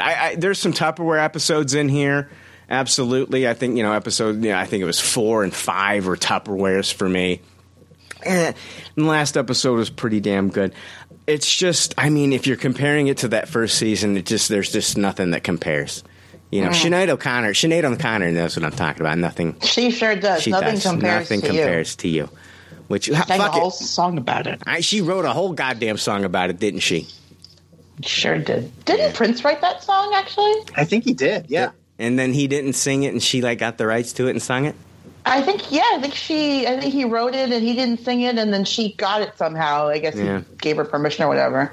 Yeah, I think he wrote it for her. Oh, look at that. Wow. Why don't you talk about Charles and Magneto? Huh? I shat all I have to shit on that trailer. I got nothing left. Oh, my gosh. Try to bring interesting things to the table, and you guys just keep bringing it back to that crap. Every 5 fucking seconds. Yeah, I get it. You don't like Charles. And the dynamic between Charles and Magneto. I get it. Fucking run that shit into the goddamn ground.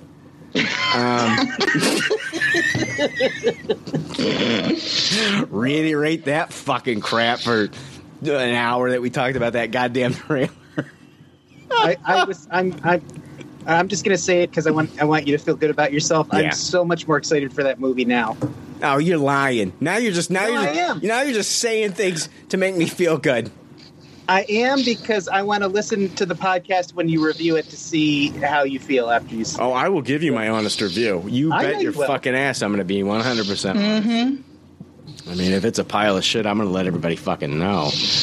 Deadly Class. I've been watching this on Sci-Fi. I recently just caught up. I'd watched the first 2 episodes, and then I just stopped watching for a while, and then I just did a whole binge this week where I'm all caught up to the last episode that they had, which was episode 7. Guys, I'm telling you, Sci-Fi is killing it with this show. This is just incredible. If you are not watching this, you need to get on this now. Like, it is dark. They're dropping F-bombs. The music in this series is fantastic. It's set in 1987. You want to talk about, you've got one of the main characters here who actually talks about the X-Men. He talks about Chris Claremont. He's a comic book guy. This is fantastic. And then it's basically it's a dark Harry Potter. You've got these kids that are all in this assassin school, and they're learning how to be better assassins. The first 3 episodes, you've got Henry Rollins as their poisons teacher. Now Brian Posehn has joined the cast. Comedian Brian Posehn has joined the cast in episode 3. It's dark. It's amazing.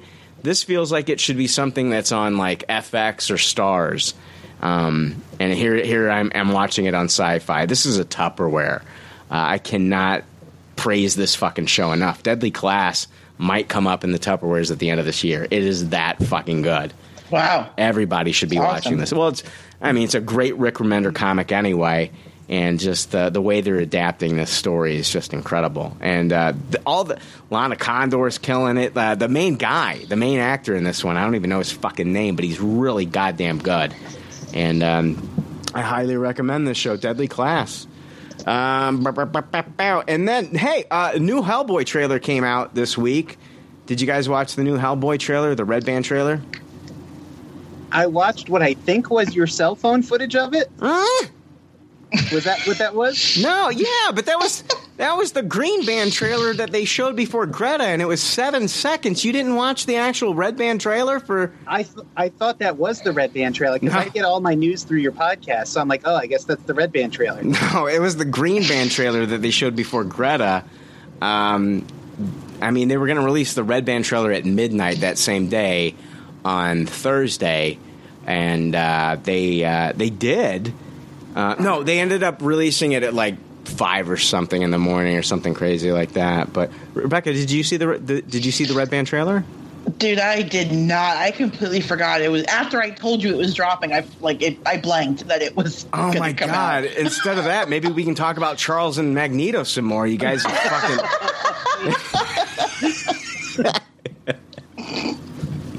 Let me guess. You didn't like the relationship. It's still nothing new there, right?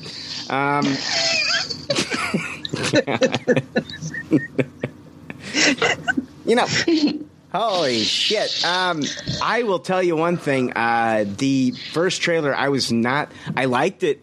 I thought it was good. I think I gave it a high tasted, actually. I liked it a little bit more than I probably should have. But I was still begging for that Red Band trailer. And they gave me the Red Band trailer. And it's got violence. It's got cursing. And it looks fun. It looks fun. I'm not going to lie. It looks really, really fucking good. It looks really good. I'm excited for this movie now. I'm very excited for this movie. That's awesome. Now. Yeah. You guys, I don't know. Who knows what you guys would think had you seen this thing? I want this one to be good. And I realize, I guess there was a lot of negative reaction to the first trailer, but I felt like we just got shorted one movie on the last trilogy. And did you guys we're never... I know. I hate that too. I want that Guillermo. If we're gonna get that, can Guillermo del Toro and Ron Perlman be able to finish this in animated form somehow? You know, can we have that original cast come back and give me an animated movie to finish that trilogy? I'd love that if it happened. I gotta think that now that ship has sailed. Yeah. Have you guys watched the animated Hellboy stuff? They've got like 2 or 3 movies. I own them. Yeah, I own one of them. I think you can watch them on the Roku channel. Yeah, they're really good. They are really good. And they're voiced by Ron Perlman. Really good. Yeah, the animation is gorgeous, too. It looks like the comic art come to life. But it does. It looks awesome. It looks like Mike Mignola drew it, and it's like right from the page. Where does the animated stuff fit into the 2 cinematic films? Are they like in between stories? Are they prequels or are they sequels to the second movie? There's Blood and Iron and Sword of Storms. So, yeah. And let's see here. I'm not sure where they take place in the canon, to be quite honest with you. But I'm sure Wikipedia would be able to tell you. I have to guess they're between 1 and 2 because if it was after 2, he would have had twin babies. Right. Yeah. Yeah. Exactly. Yeah. Yeah. Sword of Storms and Blood and Iron. Yeah, they're both fucking great. I think I own them both on Blu-ray too, dude. Yeah, I just have them on regular DVD. Oh, okay. Do you guys want to? Do you want me to pause real quick so you can watch this fucking thing? Yeah. Yeah, I'll watch it. Let me pause. All right, we're back. Those listeners that are wondering, like, how did Rebecca and Greg make it to Sunday without seeing this trailer? I don't know either, guys. I don't know. Like, I don't know how. Like, how did this get beyond your? I don't know. What are you doing? I got little kids. I can't watch that shit with little kids all around me. All right, okay. What's your excuse, Rebecca? I don't have little kids, but I do have a job. So, oh my God, wouldn't it be scary if Rebecca's like, yeah, little kids, and I'm like, whoa, what? I'm surrounded by little kids. None of them are mine, but yeah, I'm surrounded by little kids as well. Oh my gosh, I don't know. Who should we be calling? Hey, what'd you guys think, Greg? Yeah, I really liked it.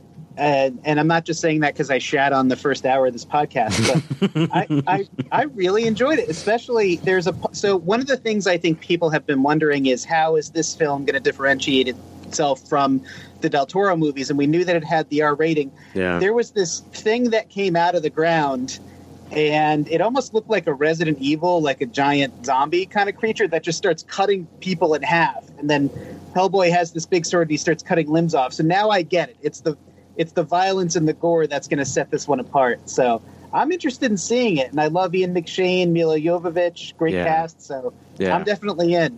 Oh, and it's got what's the girl? She was in the Miseducation of Cameron Post. Is her name Sasha Lane? I think so. I loved her in that movie. I think she's really talented. And so I'm really looking forward to seeing her. in this movie. What'd you think, Rebecca? Yeah, I like this trailer a lot too. I'm sorry I didn't watch it sooner, but yeah, this was definitely fun. Certainly I've seen the previous two Hellboy movies, and a big fan of Ron Perlman in the role. Big fan of Guillermo del Toro directing those films. So I don't know. David Harbour really is leaning into this part. Like he looks like he's just having fun with it. Like he looks like he's just. He's definitely leaning into the violence and the gore and that same attitude that we've seen previously. I enjoyed the final line of the trailer. I think it's the final line where she says, "Be my king," and he's like, "I'd love to, but it never work out. I'm a Capricorn, and you're fucking nuts." Yeah, I laughed out loud at that line. I thought that was a great line. Yeah, this looks like a lot of fun. I'm definitely excited to see this movie. I'm Tupperwareing it. I think it's fantastic. Whether the movie lives up to like my expectations now, I have no clue, but I think it looks really fucking fun, and I can't wait to see it. So I'm gonna give it a Tupperware. I think it's a great trailer. Yeah, me too. I'm gonna echo your rating there. I'm also gonna Tupperware this. This just looks like what the Hellboy movies have always been, like that dark shit, but then just that really great dry humor that they inject into it. So yeah, this looks great. I heard that they asked Doug Jones to cameo, and he said no. Really? Everybody's standing firm. Like everybody that was pretty much involved in the Del Toro films is like Ron Perlman's like, I'm not going to cameo in those movies. You know, sure. I get that there are hurt feelings, and that's also too bad. You know, it just feels like. Yeah, I don't know. It feels a little petty at this point, but I get it. They were pissed about not getting that third movie. Yeah, I don't know. I wonder like why. I know why. I mean, the movies weren't super successful in the theaters, and it'll be interesting to see like how this movie performs as opposed to the other. Can they capitalize on what Deadpool did with the R rating? Because, you know, that's what this came down to, right? Like, this was like one of those movies that I feel like got greenlit because of the success of Deadpool getting the R rating. Also, Logan getting the R rating. I feel like they were like, okay, what other things can we, you know, what other properties can really take advantage of this R rating? And I think that's another reason why we're getting a new R-rated Spawn coming out here from Blumhouse. So we'll see how an R-rated Hellboy performs in the theater. We'll see what the budget is, and we'll see how it performs in the theater, right? I mean, isn't that kind of that's interesting to me? Yeah, and also that April 12th release date. So, you know, they're probably figuring you're going to get people who go to see Endgame maybe twice and are just really into the theater mode and maybe pick up as Endgame is petering off a little bit. No, this is coming out 2 weeks before Endgame. Oh, I'm sorry. Everything I said was wrong. Yeah, I think as far as guests are going, you're petering off right now, buddy. I petered off during the Lord of the Rings discussion. You Peter Jacksoned off during that discussion. I did. I completely. So one of the Daniel Day Kim from Lost was also in this trailer. It's just great to see him again. So I'm excited. Was that the role that was originally Ed Skrein that he backed out? Yeah. Because so it was. Good. It's a character that in the comics is Asian, so people were like, here we go. You're whitewashing the character, and so Ed Skrein was like, he's a cool dude, and he's like, you know what?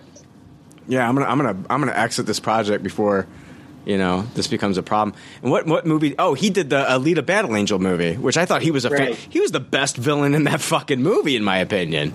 He was very good in that movie. Yeah.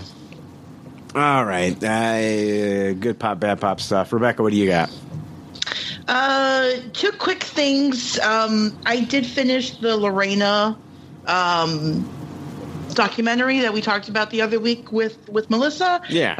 I did finish it. It's a total top where it still is. I still encourage everybody to check this out and watch it, because if all you just remember of the incident was the fact that she cut her husband's dick off, you don't know even a tiny bit of the actual story of that's an important part of it, though, right? It is. I'm not going to lie. It is probably the attention grabber of this whole thing. But I think there is definitely, and we talked about this a lot last week, but there is that whole aspect of like, oh, I guess she just went crazy like women do. And the documentary really presents, I think, a pretty good picture of both sides here.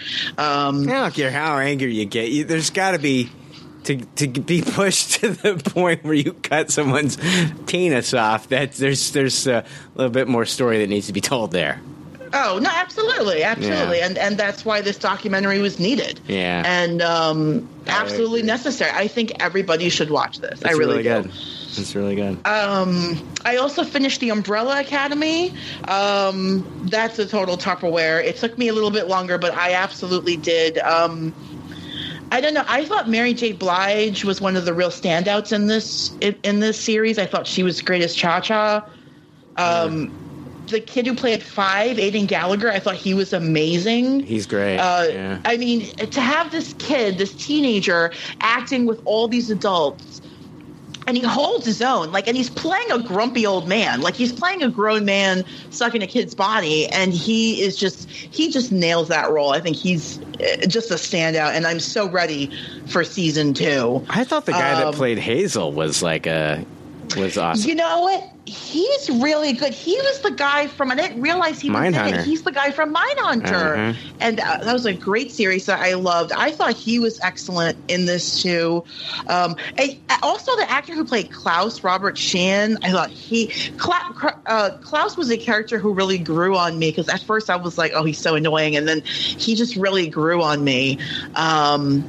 The whole show, though, I mean, I just named a few people who, like, stood out, but, like, the whole cast is amazing. Yeah. Like, it's not like everybody else was shit, and these were the only good people in it. Like, everybody in this show is excellent, and definitely, I Tupperware that, too. Hey, Greg, have you started this one, or the Kids in the House excuse again? No, I did. It generally takes me a while to get through series that I can't watch in front of the kids. Right. I did watch episode 1, and I really love it. So I've been trying to kind of stay away from some of the message, like the social media stuff about it. But I really liked it. It's really good. Yeah, definitely finish this one. It's definitely worth it, man. So, and we're gonna get a season 2. So I'm excited about that. Sure. Oh, awesome! That is awesome. Mm-hmm.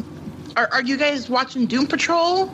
I have only watched I actually got confronted about that today, as a matter of fact. I've only watched the first episode. So I've been real selfish this week, Rebecca. It's been about me and Lord of the Rings. And I've been rewatching the Harry Potter movies, too. Okay. That's nothing wrong with going back to your old favorites. Nothing wrong with that at all. It is when you're me and you do this show. People, it's all good.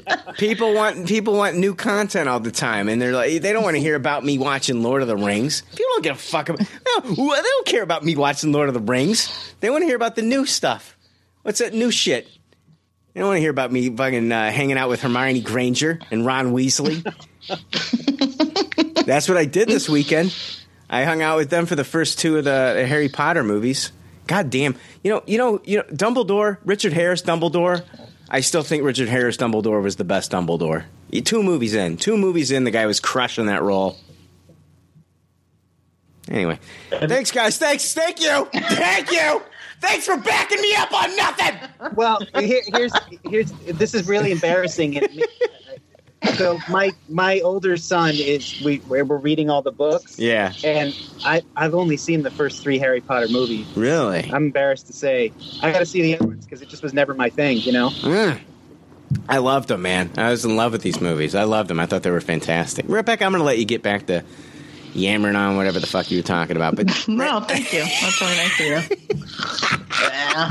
Harry Potter bullshit. It's just not for me. I can't stand Harry Potter. It's just sorry, really? All the Harry Potter fans. Wow. Fuck your magic. Fuck your magic. Fuck your magical lands in your world. Rebecca, what house are you in? I don't fucking know. I'm in the Daling house. That's what house I'm in. I don't know what house I'm in. Don't encourage this. I don't want this. Don't encourage her attitude right now. Sorry. Hey, what house are you in, Rebecca? And then she just goes off and just makes a mockery of all four of these amazing Hufflepuff, Ravenclaw, Gryffindor, and Slytherin. Pick one, Rebecca, or shut the fuck up. I'm kidding. Sorry. Wow. Those are my two options. All right. Those are four. Those are four options with a fifth one thrown in to shut the fuck up.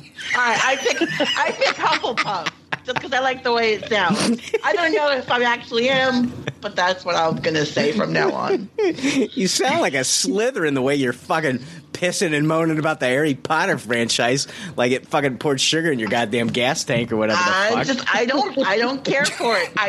I gave it 3 movies and I slogged through 3 movies and I did not like it. It's just not for me. But I tried. Okay. I tried to watch it. Oh, God, these kids and their magical adventures. What a slog. Whatever. Shit. Anyway, Doom Patrol. 3 episodes are available. I watched the 3rd one this morning. Only 3 are available, of course, but this is, I think, so of the 3 that are out, this to me so far is my favorite episode. It was just awesome. It was so well done. The characters are, I mean, we were introduced to them in Titans, but of course here there's a lot more expansion on the characters. And for me, I think the standout in this movie, in this show, is Diane Guerrero, who plays Crazy Jane.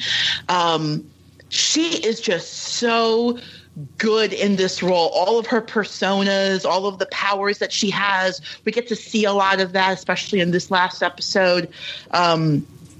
Just, I don't know, everything's just firing all cylinders with this show. It's a lot of fun. That's good. So that's good. If you've got the DC Universe app, absolutely watch this show. And then I have like a couple of movies and stuff that I watch, but if you want, I can wait. Yeah. Greg, go. Well, all right, let's talk about the one. Let's talk about Greta. Cool. All right, let's talk about Greta. Frances, a sweet, naive young woman trying to make it on her own in New York City, doesn't hesitate to return a handbag she finds on the subway to its rightful owner. The owner is Greta Heddig, a lonely, eccentric French piano teacher with a love for classical music. Having recently lost her mother, Frances quickly grows closer to widowed Greta. The two quickly become friends, but Greta's maternal charms begin to dissolve and grow increasingly disturbing as Frances discovers that nothing in Greta's life is what it seems. This one is directed by Neil Jordan. He's best known for writing and directing the Crying Game back in, that was 92. It stars Isabel Huppert as Greta Heddig, Chloe Grace Moretz as Frances McCullin, Micah Monroe as Erica Penn, and Colm Feore as Chris McCullin. Rebecca, what did you think about this, I'd say, thriller, Greta? Yeah, it's definitely a thriller. I agree with you on that. I liked it. I thought Isabel Huppert, who played Greta, I thought she was absolutely amazing. I thought Chloe Grace Moretz and her had really good chemistry on screen. I liked how they played off each other.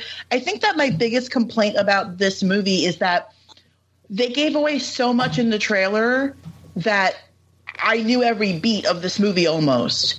And it took I would have liked to have seen. I would have liked them to have kept back more stuff so that when I saw it on screen, it would have been more like intriguing. But I think overall, I would give this movie a solid taste it. There is definitely some paint by numbers stuff in here. But to me, it's like, I think that the two main actors here who play Greta and Frances they're like the real standouts in this movie. So I give it a solid taste it. Yeah, I think Isabel Huppert was really good as Greta. If they just let her go crazy. Like, if they just let her... Yeah. I mean, when they did let her go crazy, it was awesome. They should have let her just lean into this character even more, in my opinion. Like, fucking let her go Anthony Hopkins, Hannibal Lecter in this movie. And they kind of held back on her and gave... I like Chloe Grace Moretz. I think she's really good. I just didn't like her in this role as Frances. I thought her roommate Erica played by Micah Monroe, was a more interesting character than she was in this movie. I just felt like Chloe Grace Moretz just played a generic kind of like character that I didn't really care for. I get it. She lost her mom and she wanted to be close to someone, and she let this woman fill that mother figure. And I don't know. Doesn't she look like a fucking Hemingway? One of the Hemingway girls? She does, actually. And also, I don't know who cut her hair for this movie, but her haircut was absolutely atrocious. Like, what is this, 1995? Like, I don't know. This movie feels like a 90s film. It feels like it was. Does. Yes. You are not wrong. You are absolutely right in that. I did think that, too. It felt like a 90s film. I kept thinking, like, I would have loved to have seen, like, Blumhouse get their hands on this. And just turn it up to 11. Because there was a lot of opportunity here to make Greta even more... Just more. You know what I mean? Exactly. There were scenes that I absolutely loved. I loved it when, like, you know, this woman is stalking her. Like, that's scary. Like, when she's, like, at work and looking out the window and there's Greta. There's Greta. Everywhere you turn, there's Greta. I wanted more of that. I wanted more of, like, this woman popping up unexpectedly and doing creepy, weird shit.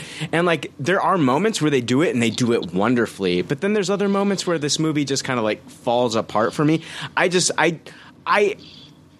don't think that I was the audience for this one. I think that young teens that are going to watch this movie, it's rated R. I think that young teens that find a way to watch this R-rated film, I think they're going to love it. I just have seen this story. I have seen this story so much in other movies and other forms of media that I could kind of expect what was going to happen, and I nailed the ending to this one. I knew exactly how this one was going to end. I called it. So, I mean, in my opinion, it was still even though I projected the ending and knew it was going to happen, I still thought it was a pretty fun ending. And I think that Isabelle Huppert, she did a great job of playing like this mentally ill French woman in the film. She was creepy, very creepy at times.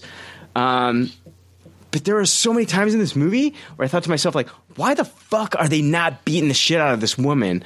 Why are they just hitting her in the head and running? Like, why the fuck did they just not just fucking like kill her? Just kill her. You said something really interesting about how you thought that like young teens would like this movie. Yeah. When I went to see this, sitting behind me was a row, I kid you not, of like, I want to say 16-year-old kids. Yeah.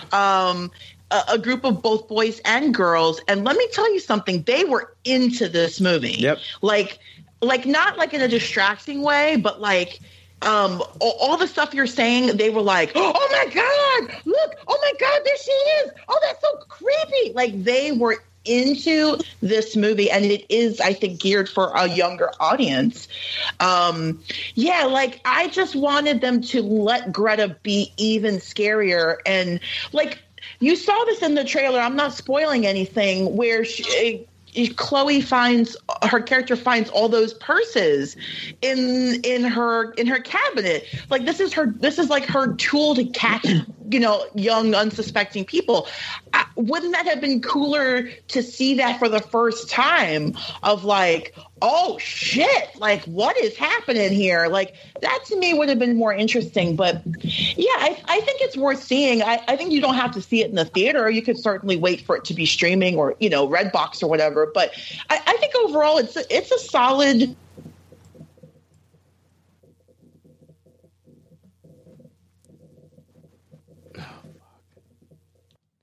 All right, sorry, we had some technical difficulties there. I think it's the universe trying to tell me what we all know, that this episode sucks. But and then, it's the universe saying like, why are you doing this right now? You should have given up an hour ago. But we just keep trudging along, don't we?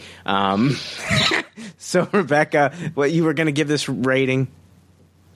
Yeah, I was just going to say that I give it a solid taste. I think it's a solid like popcorn thriller movie. Certainly, catch it at home when it's streaming or in Redbox if you don't want to go to the theater for it. But I think it's an entertaining movie. Yeah, I'm also going to give it a taste of it, but it's not.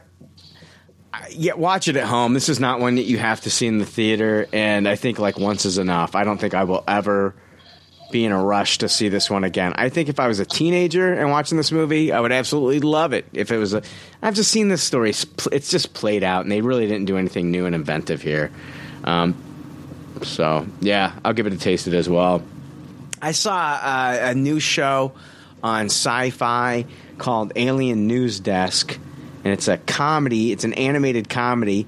It's news and commentary about the universe's most baffling alien species, the humans of planet Earth.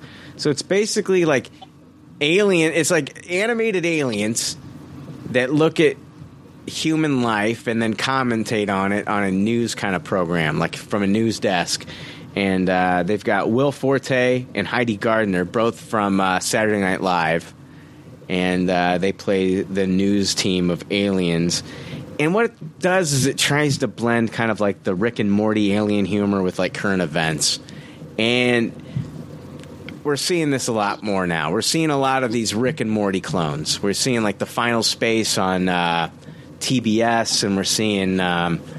I know Adult Swim has another show that they're trying to make like another Rick and Morty type, and here we've got Sci-Fi doing it with this Alien News Desk. It's okay. I mean, it's some of the jokes worked for me, some of them didn't. I mean, it's a lot of rapid fire jokes. It's a clever idea, though. It's very clever to have these aliens view some of the things that we do and get them completely wrong and add a comedic twist to it. So I watched the first episode. I don't know if it was enough to keep me coming back. Like I'm definitely going to, like, Rick and Morty is one of those shows. I'm definitely, season 4, when it drops, I'm there. I don't know if Alien News Desk was enough for me to come back and watch the second episode. There's so much good stuff out there right now. And I felt like this was okay. And I get the concept. I get it. Aliens talking about what's going on Earth. And there's a scene where they talk about, should we invade or not invade Earth? And they go over, the pros and cons of invading. And, their final verdict was yeah, Earth is prime for invading. And it was, it's kind of funny, but is it enough to keep me coming back week in and week out? I would say no, not for me, but give it a watch and see if it is for you. It's called Alien News Desk. It's on Sci-Fi. You can watch it on the Sci-Fi app, and I'm going to give it a taste it, and I probably won't return to this one. There's so much other good stuff out there right now that I don't feel like this really necessitates me to come back and watch it every week. I think I kind of get the gimmick. I get the joke here, and it might be for other people. It just wasn't for me. And I love Will Forte, and I love Heidi Gardner. I'm a big fan of them and their work. I like Heidi Gardner on SNL. I loved Will Forte on SNL. I loved him on Last Man on Earth. I think that guy's talented as all hell. I thought this was okay. So I think it does have an audience. It's just not for me. Anybody else get it? Go ahead. It's like 30 minutes. It's like a half hour show. That's what I was going to ask. Yeah. I might try a couple just to see. It's sort of harmless. Exactly. Yeah, dude. I mean, it's rapid fire jokes. It's like a Deadpool movie where they just keep throwing joke and joke and joke at you, and some of them hit and some of them don't. And that's how this was. There were some jokes that really landed and some that didn't. But yeah, give it a shot. Give it a shot. And they do drop F-bombs, man. It's not like this is not PG-13 humor. They do drop F-bombs in this one. So Sci-Fi has made that. I mean, that's part of their lineup now. Is they have adult humor. I've seen them drop the F-bomb and have adult humor in the Deadly Class in that Deadly Class TV show, and they're doing it here with Alien News Desk. So they're not shying away from that. So that's all I got for Good Pop Bad Pop this week. I know, Greg, what do you have, man? So, did anyone get Spider-Man Into the Spider-Verse on digital HD this week? It just came out. I have it available, yes. Any thoughts on repeat viewings? I have not watched it again. I saw it. I saw it 2 times in the theater, but I have not watched it on digital yet. So I just have to say, it's been on kind of a never-ending loop at my house since Tuesday because as I've said before, I have kids and that's the way they are. They just watch movies over and over again. And this movie just holds up so well after repeat viewings. And, you know, there's not a lot that hasn't been said about how great it is. Mm-hmm. I'm willing to say at this point, in the post sort of like Toy Story era of computer animation, this is in the top 5 best computer animated movies ever. Yeah. It is that good. And, you know, it just holds up very, very well. The special features, I would say, are more of like a taste it. You get a couple of Spider-Ham little animated shorts and some of your kind of regular old, you know, overview of the characters and overview of the cast kind of thing. There's a nice little tribute to Stan Lee and Steve Ditko. You get an alternate universe mode, which kind of puts some cutscenes back in the movie, and some of them aren't finished out yet. So I would say just, you know, again, the special features, fine, nothing great, but definitely a movie obviously worth owning. I was worried about watching this one again at home without the benefit of having it in 3D, because that was a huge thing for me in the theater, man. Because like I did see it in 3D in the theater, and then I went to a Dolby Atmos theater that wasn't showing it in 3D, and yes, the sound was incredible, but like, you know, those action sequences were good, but like there was definitely something missing when you weren't watching it in 3D. Yeah, it looks really good on like I have a cheap HDR TV. I got like one of those Best Buy models, and it looked really great there. The only thing I would say that you lose, when I saw this in 3D, every now and then there's somebody or something in the foreground, like in the front of the shot, that's a little bit blurry. Mm-hmm. And when you're seeing that at home, it actually looks a little funky for a couple seconds. It's weird. It just doesn't play as well on a TV screen, but it still is a gorgeous movie. I mean, you can have it playing and be on mute and just be taking in all the eye candy. It's amazing. Yeah. Yeah, and it's just got a great story anyway. So, I mean... Yeah. Phil Lord and Chris Miller just fucking killed it. Yeah, it's a great movie. And I'm glad that it won the Oscar, which was fantastic. Because, you know, a lot of people were saying, oh, it's going to be the Wreck-It Ralph movie that's going to take it, right? That was like the favorite, wasn't it, at one time? And then Into the Spider-Verse came out, and everybody was just like, oh, shit, we might have something that actually can contend with that. Mm-hmm. Yeah, I think Wreck-It Ralph was the favorite for a while there. Rebecca, what do you got? You got anything else? Yeah, I got a few more things here. I saw a movie in the theater called Everybody Knows. It's a Spanish language film. It's from Spain with English subtitles. This is the movie that stars Penelope Cruz and Javier Bardem. This is, I'll read the synopsis here. Laura, a Spanish woman living in Buenos Aires, returns to her hometown outside Madrid with her 2 children to attend her sister's wedding. However, the event is upset by unsuspected events that bring secrets into the open. So, and this is stuff that you'll see in the trailer, so I'm not spoiling anything here. She comes to the small village with her 2 kids. They now live in Argentina. Her daughter gets kidnapped from the wedding, and now it becomes, of course, everybody is frantic trying to find the daughter and trying to find her. They start getting calls from the kidnappers, or text messages, I should say, demanding ransom money. And the reason why this movie is called Everybody Knows is because this takes place in a very small town. And things about small towns are quite universal, where everybody knows your business, no matter what country a small town is in. If you live in a small town, everybody knows everybody else's business. What's that song? What's that song that starts off with, I was born in a small town? Oh, it's John Cougar Mellencamp, right? Oh, yeah, John Cougar. This song is actually called Small Town. Yeah. I was born in a small town. How's it go? How's that song go? A small town. In a small town. Small town.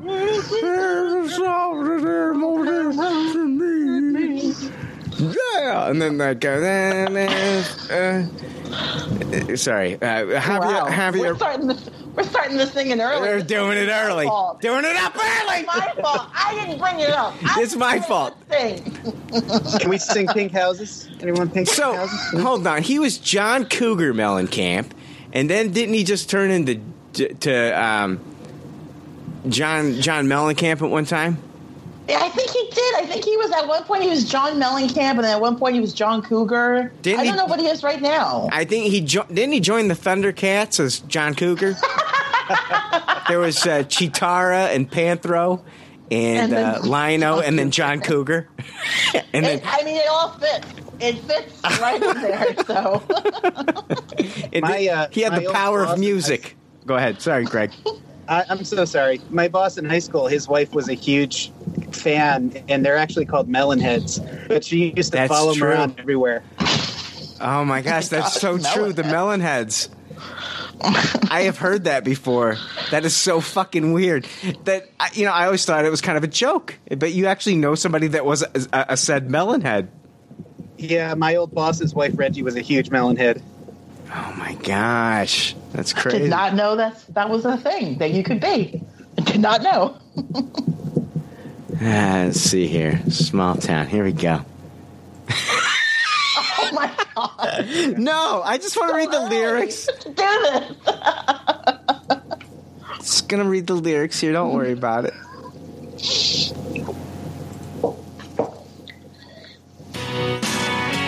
Sorry. Rebecca, I'm sorry. Continue with your review. I apologize. Anyway, Go ahead. I'm sorry. I apologize. Continue. You're just going to keep playing every time I start talking, right? Yeah. Go ahead. No, I'm sorry. Go ahead. I'm going to give this movie a high taste it. I really like this movie a lot. There's a really great mystery here about who kidnapped their daughter and about the secrets that are involved with the family. In this movie, Penelope Cruz and Javier Bardem play characters that they were like childhood sweethearts. And she left the country. She moved to Argentina, and here we are years later, and they both have married and have their own lives. But there's so many secrets between his family and her family, and they all come out during this movie as they're all like desperately trying to find this daughter. I think it's a really, really good movie. It is subtitled, so that's not your thing. I'm sure there'll be a dubbed version that'll come out eventually, but I think this is worth seeing in the theater only because the scenes of like the wedding and the village are absolutely beautiful. Like it's shot on location in Spain, and it's just an absolutely beautiful movie. So yeah, if it's playing near you, check it out. Everybody Knows is what it's called. Everybody knows. No, it sounds good. And it takes place.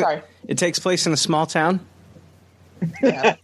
I know you're worried. Play it. Just play it. It's okay. Play it. No. Stop it.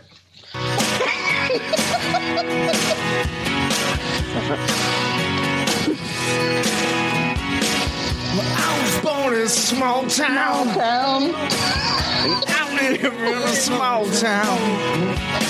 I'm done. That's it. Sorry. You feel better now? Yeah. I'm good. I got a little bit out. So go ahead. You got something else? I saw a documentary that is available only digitally right now on iTunes and Amazon. It's called Life After Flash. This is a documentary about the movie Flash Gordon from 1980. And it's mostly about, not mostly, but it does have semi-focused on Sam Jones, who, of course, played Flash, and basically what happened to him after the movie. And they pretty much, they interview a lot of the people who were in the film. They interview Melody Anderson, who played Dale. Brian Blessed is in this. Topol, who I didn't even know he was still alive. Topol, they interview him. Peter Wingard, who played Clytus. Deep Roy, who he didn't have a speaking role. He was like the pet that Princess Aura would like walk around. He was on a chain. He's in this movie. They talked to Brian May from Queen. And of course, they have archive footage of like Dino De Laurentiis. This is a fascinating documentary, especially if you're a fan of the movie Flash Gordon. This really goes into depth about like what happened behind the scenes, what happened to Sam Jones after this movie, because he kind of disappeared for quite a while, and the documentary explores like what happened between Sam and Dino. Missing from this movie is what's his name? Timothy Dalton, who apparently wants nothing to do with anything Flash Gordon ever again. But this is, if you're a fan of the movie Flash Gordon, like this is a must-watch documentary. It's a total Tupperware. And it's so much fun, like just to revisit this film and kind of just immerse yourself back in this movie. I loved it. I think it's absolutely 100% worth watching.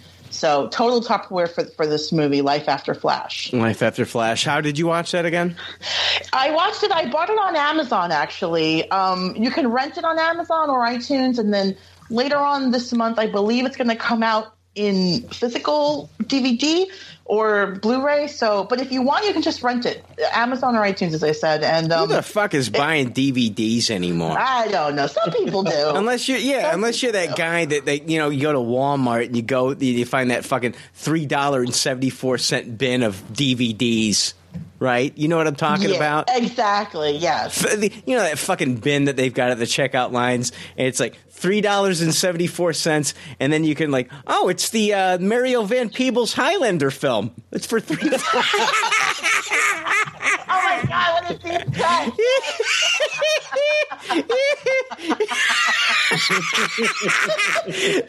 You know what? They should fucking pay you $3.74 to take that movie off their goddamn hands. I agree. You should take that. Yes, exactly. You should be able to take that movie up to the register and they hand you $3.74.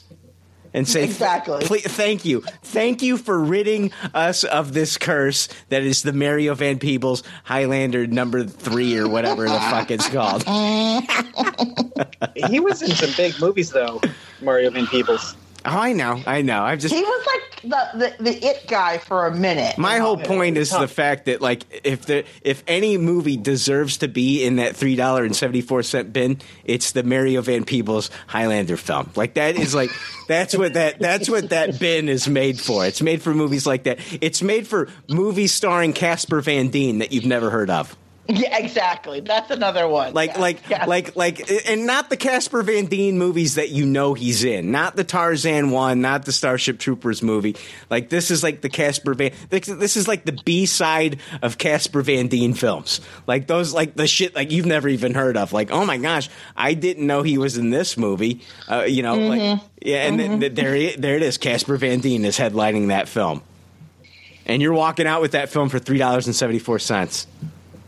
Double feature, Casper Van Dien and Mario Van Peebles. You're like, fuck that $5 footlong from fucking Subway. I'm getting a Casper Van Dien film and some juicy fruit, and I'm walking out of Walmart a happy son of a bitch.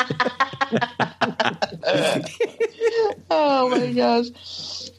I got one last thing and then I'm done. I know, Greg, you got one more thing, don't you? Yeah, but I'll be quick. Yeah. Oh, I'm sorry. Go ahead, Greg. Oh, now? Okay. Anybody have a PlayStation in the 90s? I did. PlayStation 1. I had a PlayStation 1, I had a PlayStation 2, a 3, and I got a 4. So, yeah. Okay, so I picked up the much maligned PlayStation Classic today. Yeah. And this thing originally retailed for $100. I bought it for $50. Wow. It includes 20 games. Let's see what we got here. Tekken 3, Siphon Filter, Resident Evil Director's Cut, Rayman, Metal Gear Solid. It's also missing a lot of great games that would have been out on the original PlayStation. This machine is a piece of shit. It's a terrible, terrible thing. Wow. I wouldn't buy it even for $50. The reason why I did buy it is because I'm going to hack the shit out of this fucking thing. There are instructions on YouTube. You can get a thumb drive and you can rig this thing to play like 100 and something PlayStation games. So I'm going to try to do that over the next few weeks at $50. If you're willing to try to hack it, definitely worth the price. Otherwise, I would definitely avoid it. That sucks, dude. It's because like Nintendo's been making a killing off like the NES Classic and the Super NES Classic, and then I've heard that like the Sega Genesis one is garbage. Now I'm hearing that the PlayStation is garbage. Nobody ever talks about the Sega Master System, and you want to know why? It was a piece of shit, wasn't it? There were some decent games on there, but I think ultimately it didn't have a huge user base. It didn't. I don't think a lot of people bought it. It's not like I don't know. It's not like everybody was like, oh, I gotta play Shinobi on the Master System, right? Yeah, have you heard of RetroPies, like the retro machines people build? Yeah. So I got into tinkering with some of those, and there's some Sega Master System games on there, and they have like a version of Altered Beast on there. Yeah, and a few Golden other Axe. old ones that are. Yeah, it's a decent little machine, so it's interesting enough. Yeah, but like Altered Beast was way better in the arcade and then way better on the Genesis. And the same thing with Golden Axe.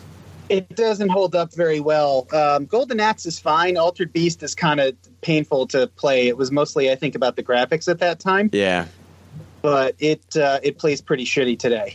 You know who I liked back in the day, and this wasn't Sega. I liked the NEC, the TurboGrafx. I liked Bonk. I was a big fan of Bonk.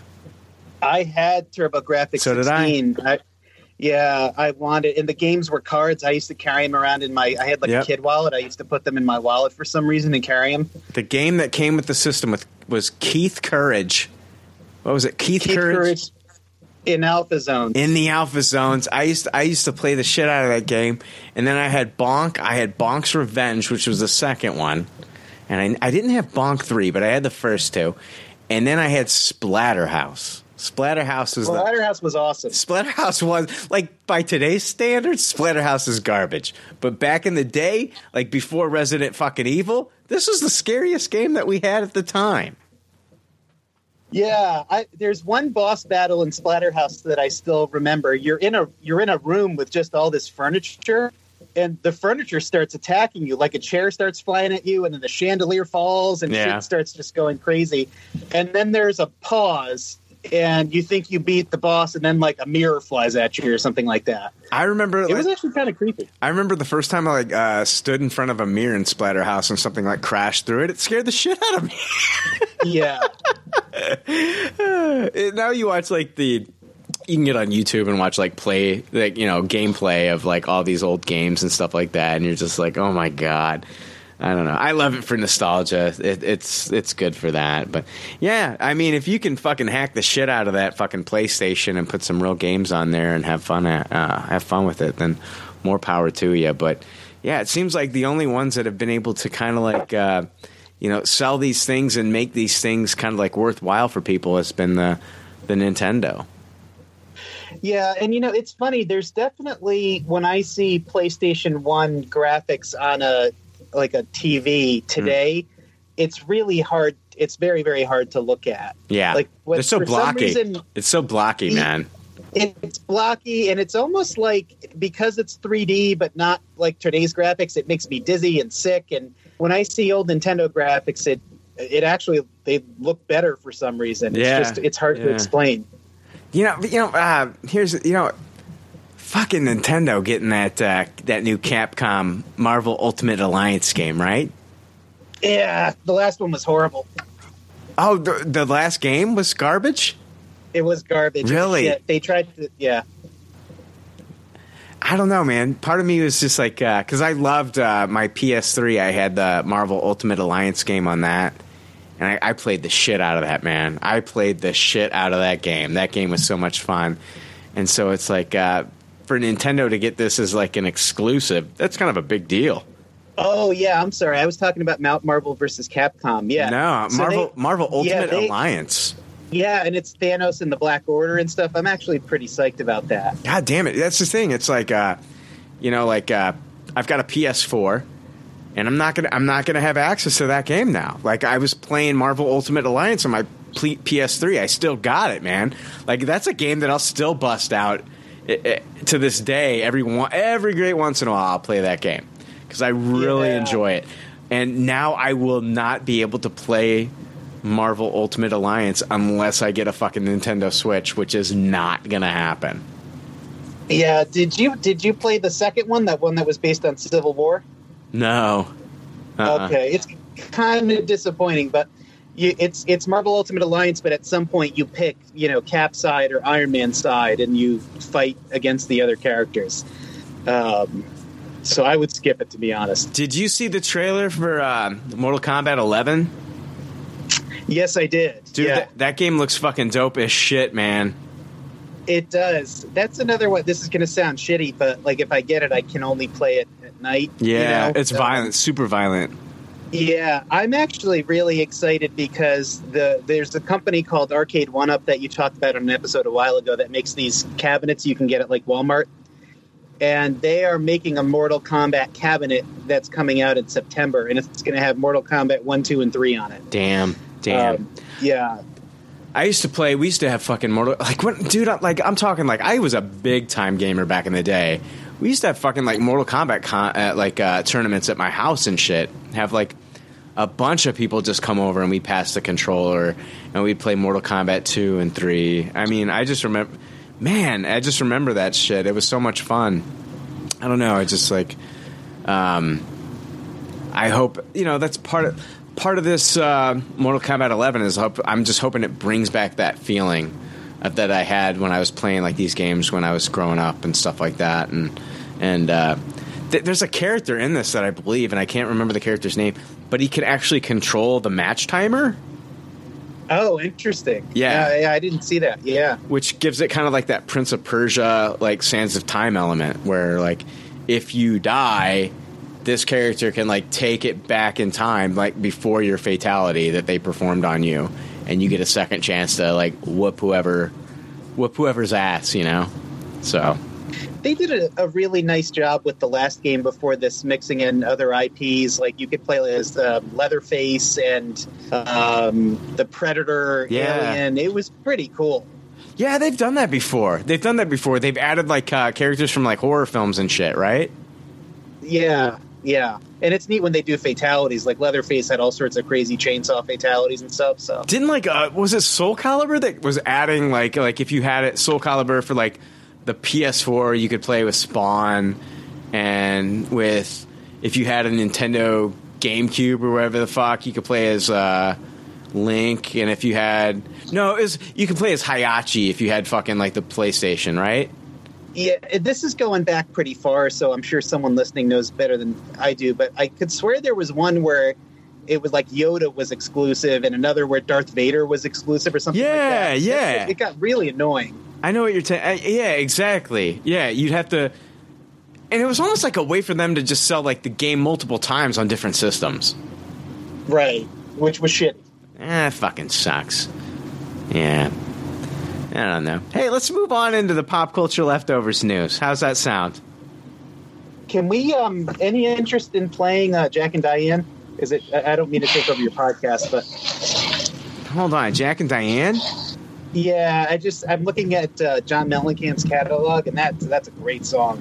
Here we go, Jack and Diane. Yeah, let's break things up a little bit. I think it's destroying our show. I think like less people are tuning in every week because we're doing this. Fuck them. I didn't like you in the first place. You can create a professional website that looks stunning. You hear that, everybody? Let's go.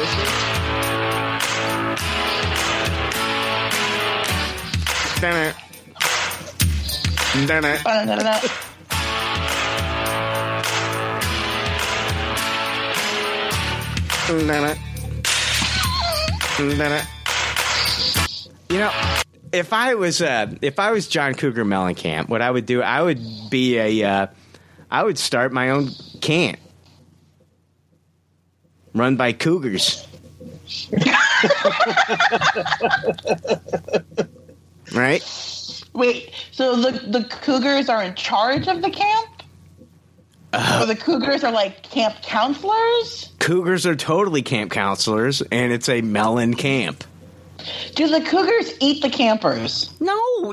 These are women in their 40s that just want to have sex with young men. I'm thinking like actual. No, it's a camp. It's a camp for cougars, and it's not for children. Young men would then come to the camp, and they would find the cougar of their dreams. I like this idea. Oh, that sounds nice. And they would have like events based melon based events, like whether it be who can melon balling is tonight, like how many melons can you ball, and just different melon events. Classic melon events, right? Oh, classic, those classic melon events. Yeah, exactly. The how many rubber bands can you put around the melon before it explodes? Things like that. Yeah, stuff like that, and. I don't know. What is happening to this show? I don't know anymore. What have you done, Greg?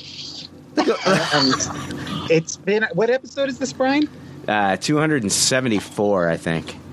All right, I've been listening since episode 8, and I'm glad I finally ruined your podcast. For good. It's terrible. Like, this is garbage. And I've lost my when I had to reboot the computer, I've lost my bumpers from the bumpers. I had that all. This episode's just terrible. All right, let's move on into the pop culture leftovers news. And Jesus Christ, I was gonna play one of the fuck the tradition. I'll just play the regular news bumper. Hear ye, read all about it. It's a leftover news and there's no doubt about it. This news is gangsta as fuck, yo. It's gangsta as fuck, yo. There we go. That's what happens when unforeseen things happen. In quick news, Deadline announced that Sony is prepping an Escape Room sequel. Did either of you see Escape Room in theaters? You take the kids to see that one there, Greg? No, I did not. I did listen to your review and decided to skip it. Really? It's a fun movie, man.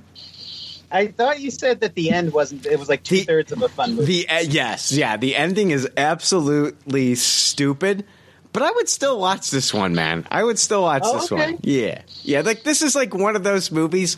Like if you were like if it showed up on like USA, you'd be like, man, I'm glad I watched that movie. I'm glad I tuned into USA tonight. Yeah, like if a friend gives me a pirated version, maybe I'll spend a couple hours watching it. There you go. I don't know. The movie was made for $9 million, and it brought in $119 million, so it did pretty good. So I think, wow, I think, good. Yeah. So I think Sony kind of like figured, like, yeah, I think we need to have a follow up here. So they got the original writer and the producers to come back, and they're going to do a follow up to this one. So yeah, I had a lot of fun, man. I want to see new. The best part of the movie was what they touted. Escape room, like the different rooms that they would escape were a blast. They were a lot of fun. And I think like that's what I would come back for in a second film, is to see what rooms they're going to be escaping out of this time, because the rooms were fun. And so yeah, I'm actually excited that we're going to get a sequel to this one, even though the ending was stupid in that movie. News from Variety: Gremlins animated series in the works at Warner Media streaming service. So a Gremlins animated series is in development at Warner Media's upcoming streaming service. Variety has learned exclusively from sources. The potential series is said to be a period piece that would follow Mr. Wing, the Chinese grandfather played in the films by Key Luke, as a young man as he goes on adventures with the friendly Mogwai Gizmo. The series will be produced by Warner Brothers Television and Amblin Television. Both Warner Brothers and Amblin produced the films on which the show will be based. I don't know about this. If this is what we're getting, I toss this news. This sounds like I don't know. If I want to get, this sounds like little kid bullshit, right? Like this is great for like your kids to watch, but I feel like, if I want an animated Gremlins series, like I want them to cater to the adults that grew up on this shit. Like, make this a little bit more. I mean, those movies were PG, and I totally get it. But, like, I want them to cater towards me as a viewer, like, what I want. And maybe have, like, I don't know. Like, I want the Gremlins to be scary and, you know. This just sounds stupid. Let's follow Mr. Wing and the adventures that he went on with Gizmo? I don't know. Yeah, this is definitely geared for kids. I think this is stupid as fuck. It's just dumb. Like, yeah. I mean, I get it. Like, if what it sounds like to me, if this is for kids, it's like they want to bring kids in now to this franchise, like with this animated cartoon, and then or this animated series, and then like have the kids grow with the character, and like they can just keep churning out these series or movies or whatever, and just keep them all animated. I get it. I mean, I have no problem with introducing the new generation to Gremlins and keeping the franchise alive that way. But, you know, we haven't done anything with the franchise since, 1990 when Gremlins 2 came out. The only other thing we've done with this franchise was, like, wasn't that in the Batman movie when we saw, like, the Batman Lego film when we saw Gremlins pop up? I think so. And they were in Lego Dimensions, too. There was a fun little Gremlins level or something like that. And, Gremlins is definitely like an 80s PG movie, meaning if it came out today, it would probably be PG-13. Totally. Because, I mean, those Gremlins straight up fucking murder a whole lot of people. Yeah, they did. Remember the fucking teacher?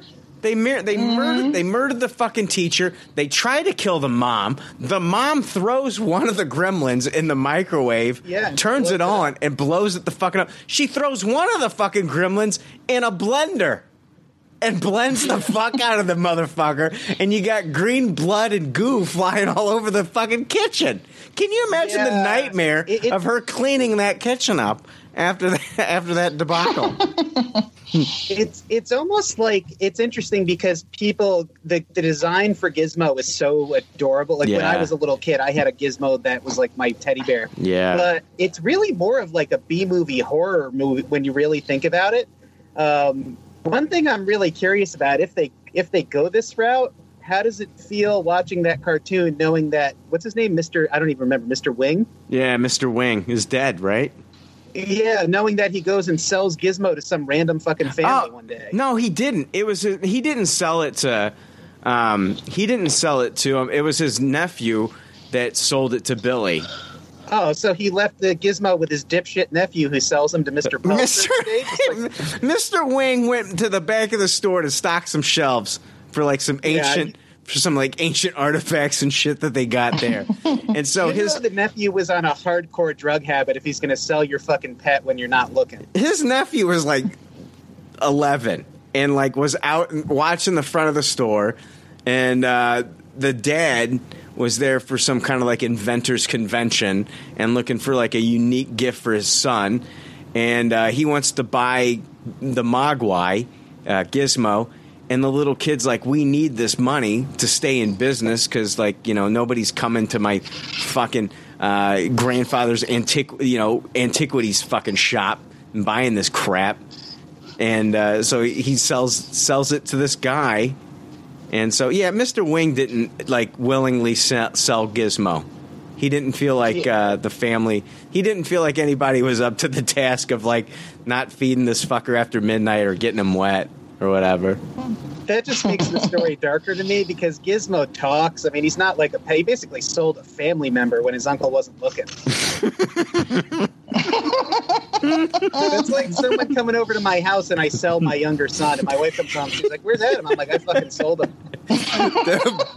But you wouldn't believe what he was offering me. Yeah, right. I got $500 for Adam. Honey, you were worried about making the mortgage payment this month. We don't have to worry about it anymore. Fuck mortgage. I'm going on a meth bender for that money if I'm selling my son.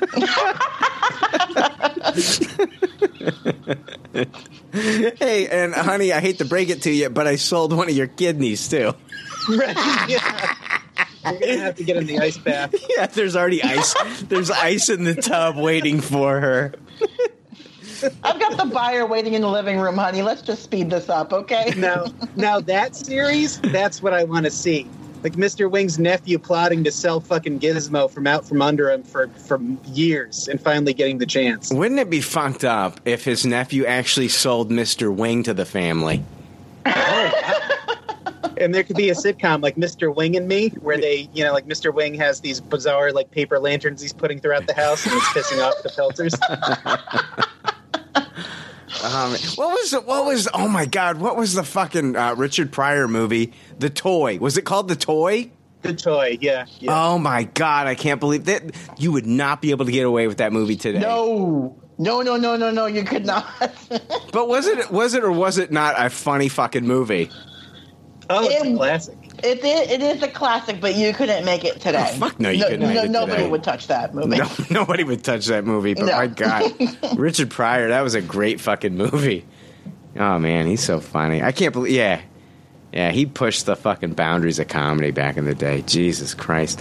Gremlins animated, this is not the Gremlins animated I want. This is not the Gremlins property that I want. I don't want to see the adventures of Mr. Wing and Gizmo. I'm sorry. I don't care. I do not give a flying fuck about that. I got this news from Screen Rant. Rose's handprint is still visible on the Titanic car windows decades later. What? Wait, this is news? Yes, James Cameron recently tweeted a photo of the car. Cameron. Oh, come on. Would you stop? Last week with the James... We get it. James Cameron. We get it, Rebecca. He's an old man. He's going to say stupid shit, all right? But, my God, you got to admit, the guy has contributed some amazing pieces of cinema, and he's changed the landscape of movies over his career. I don't deny that, but I don't... He said one thing about Wonder Woman. Can we let it slide?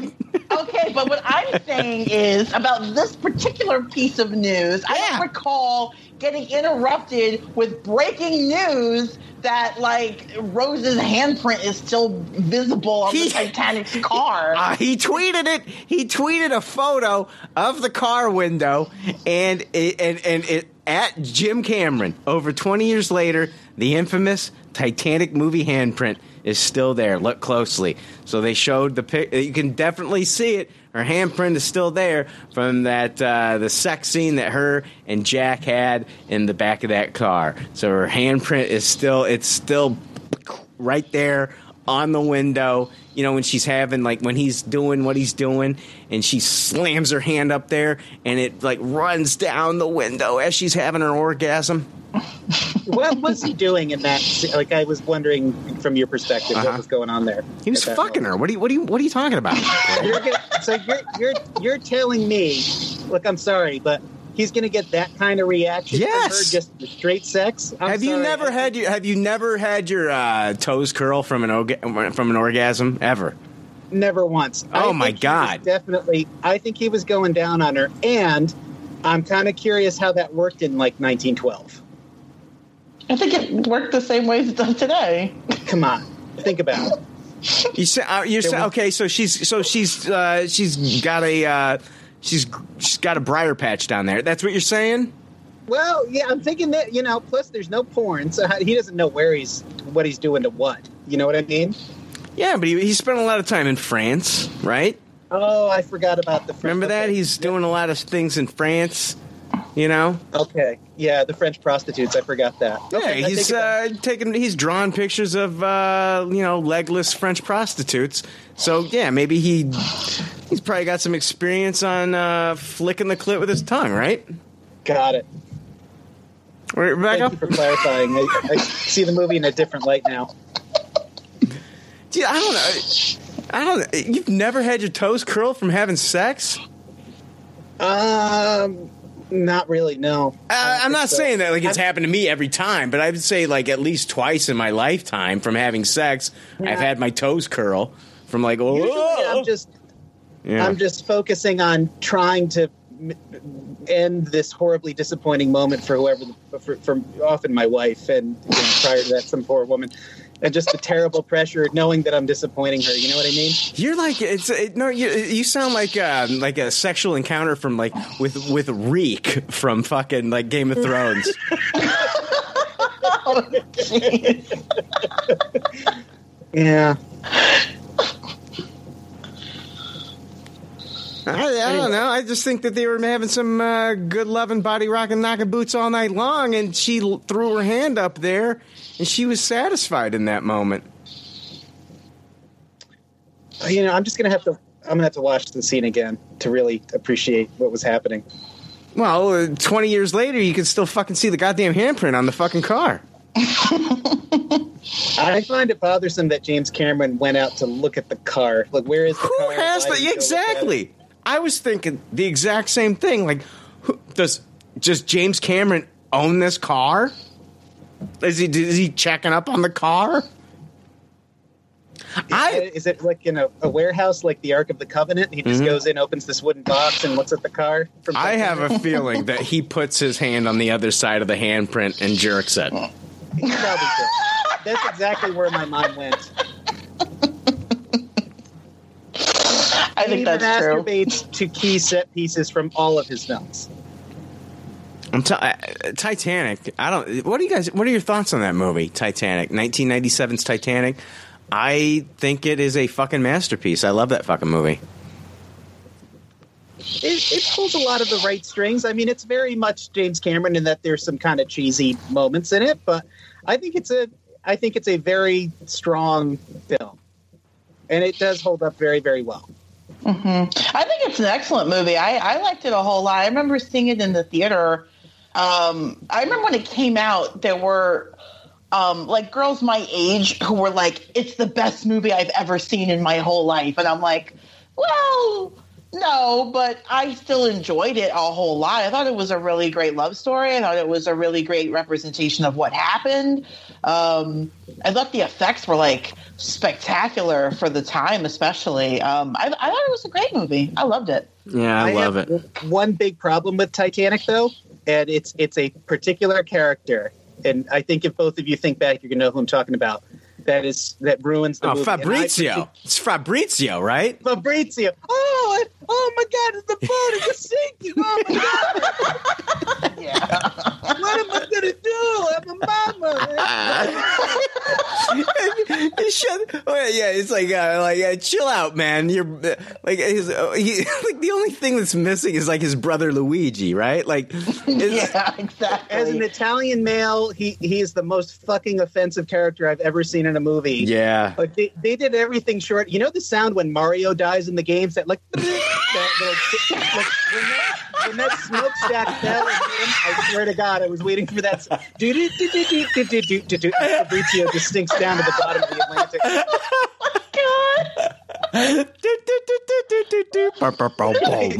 Oh my God, it's a smokestack.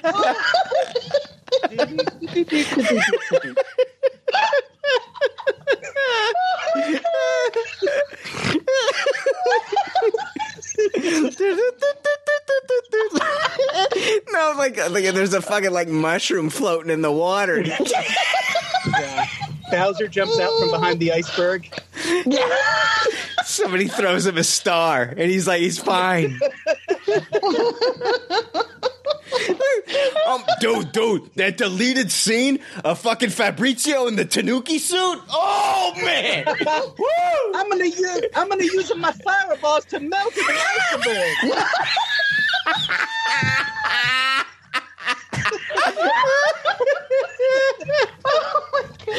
Fireballs to melt the iceberg.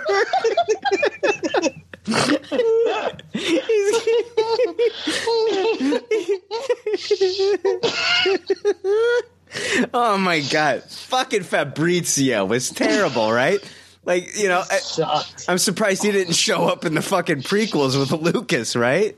Yeah, and actually, I don't want this to be too deep of a cut, but one of the first emails I ever sent you was about how much I hated Fabrizio. And I was like, fuck Fabrizio and his fucking ass. And I wrote the email on my iPhone. And then I realized I sent it from my work account, and I got the email back about using inappropriate language. Oh, wow. Oh, yeah. Oh, my God. I almost got fired because of your podcast. I remember that. Yeah. I remember that. Yeah. Oh, my gosh. Fucking Fabrizio. I knew it. Guess you're fucking fired. Sorry. Oh my gosh! Hey, let's see. Did you guys watch Candyman, the original movie? Were you fans? Yes. Rebecca? Just yes or no? I've seen that movie. I don't think so. Really? The movie where you and it's fine. It's look, you say Candyman in the mirror. And, no, I've never seen that movie. Well, Jordan Peele is going to be he's going to be producing a new Candyman film, and it looks like they've cast. They're getting close to cast their new Candyman, which is going to be Yahya Abdul-Mateen. Oh, nice. So I did not see him in The Get Down. I know like a lot of people are a fan of him in The Get Down. I watched the first episode. It was not my thing, so I stopped watching that show. And I did not really care for him as Black Manta in the Aquaman movies. But everybody is telling me like this guy is very talented, so I'm gonna hold out on this one. But it looks like they're touting him to be our next Candyman, which is gonna hit theaters June 12th of next year. So they're looking to start production in the spring. And this is supposedly a spiritual sequel to the original. So this is going to be doing kind of like what Halloween did last year. Last year's Halloween only recognized the first Halloween film and none of the sequels. And this seems to be they're doing the same thing here with this one with Jordan Peele's production company, Monkey Paw. And they're only going to be recognizing the first film. And this is going to be a spiritual sequel to the original. So I can't wait. Yeah. Did I'm guessing you saw the Us trailer? Oh, yeah. Oh, hell yeah, dude. I mean, that thing looks terrifying. Yeah. Yeah, have you seen the second one? I think the one that I saw was the second one. I think it was with Alita Battle Angel. Yeah, that's the second one. Yeah, absolutely. So, and there looks like this Candyman remake also, they might get Teyonah Parris in a role for this, and she played the sister Tish in Barry Jenkins' new film If Beale Street Could Talk, and she would play the girlfriend of Abdul-Mateen in this film. She would play an art dealer in Chicago, his girlfriend. So, I mean, it looks like the cast is shaping up if they get Yahya Abdul-Mateen and then Teyonah Parris. So, and then, you can't count out anything that fucking Jordan Peele's working on, so I'm looking forward to this. I hope it's great, because I think that I think this could actually be better than the original. I think there's a lot of story to be told here with the Candyman. I think it's a really cool fucking story. I loved... Dude, Greg, that original movie was incredible. When I watched that as a kid, I was like, this is awesome. This is a great fucking story. Yeah, I think I was in high school when it came out, and it was one of those great high school horror movies that we saw in the theater, and then we rent it on videotape and watch it in somebody's basement. It's a really great movie and a great concept that I definitely think they can get a lot more mileage out of. I hope that they go like old school and use like real bees in this movie as opposed to like fucking CG bees. Because like, dude, if they use CG bees, it's not going to be scary, man. But fucking, there's something to be said about practical effects in these movies. I hope that they take it old school. Yeah, I'd love to see some crazy bee shit in this one, which I'm sure we will. Yeah. Rebecca, talk to me about the new news that came out this week about one of your favorite franchises. Yeah, so some news this week about the new Picard series. There's actually two articles here that I looked at. The one that you sent me from Dark Horizons. So it's confirmed it's 10 episodes. This takes place the series will take place in the year 2839, which is 10 years after Nemesis and 20 years after the end of TNG. They're saying, this article is saying that Picard is the only character from TNG that's going to return, which I'm kind of a little surprised at. I thought we might see some, which I guess we can't count out. We can't count out cameos from, like Jonathan Frakes playing Riker or Marina Sirtis playing Troy. Certainly, I'd love to see Brent Spiner return and play Data. Although I do know that Jonathan Frakes is going to be directing some episodes here, which is pretty cool. Yeah. He's confirmed to direct at least one. He may direct more. And this does take place in the Prime timeline, not the Kelvin. So this is not the J.J. Abrams universe. This is the original universe, the one that TNG and all the movies take place in. They also have confirmed that in this timeline, Romulus has been destroyed 2 years before this show starts by their star going supernova, and that this is going to be a big impact on Picard because he had a big part to play in trying to reunify Romulus with Vulcan and then open up, talks between the Federation and the Romulan Empire. But the Romulan Empire is gone now in this show. It looks like also it's going to start mid-April production. They are looks like they're leaning into Picard's love of archaeology here, which was a big part of his character in TNG. All the signs are pointing to that he is no longer in Starfleet at this point, which is fine. It makes sense, right? Because he's much older. To retire from Starfleet and kind of be settled down on Earth makes sense to me.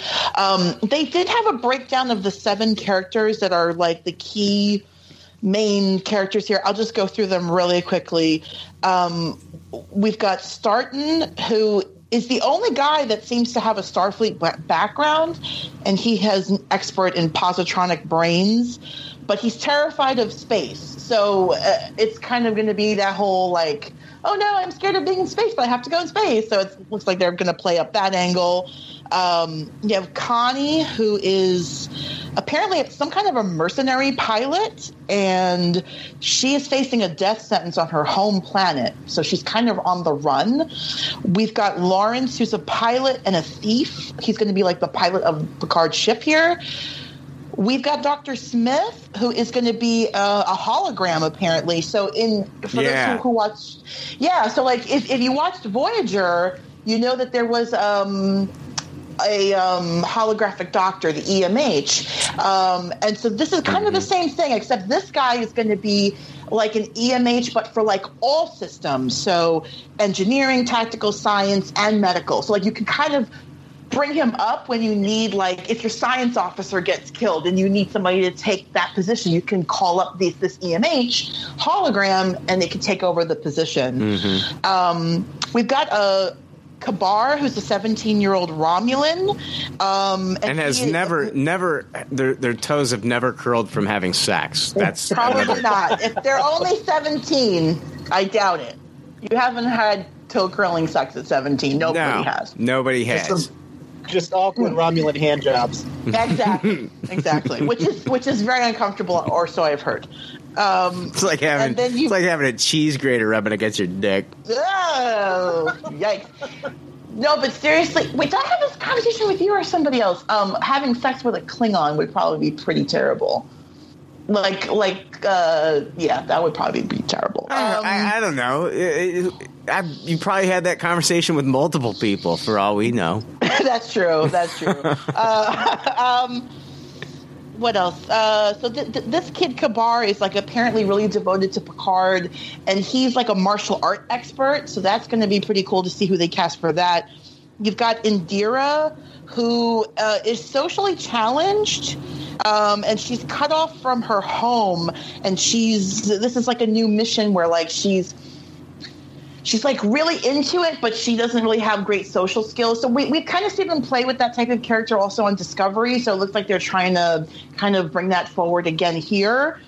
And then finally we have Alana, who, if they cast somebody in this age range, she's supposed to be 40 to 50. It looks like she could be like a love interest for Picard. I find her character actually to be the most interesting because she has a history of drug and alcohol abuse. She's like an analyst, and they describe her as a former intelligence officer, but they don't say for which intelligence agency or even which species. So there's nothing to say that she's Starfleet here. So wouldn't it be crazy if like you talk about her with her alcohol abuse and like at the end of like every episode she starts singing like 80s theme songs? That would be funny. It's strangely specific, but yes, it would be very funny. Yeah, like at the end of each episode of Picard, like the last like 10 to 15 minutes are just dedicated to like this chick like belting out fucking like the Facts of Life theme song.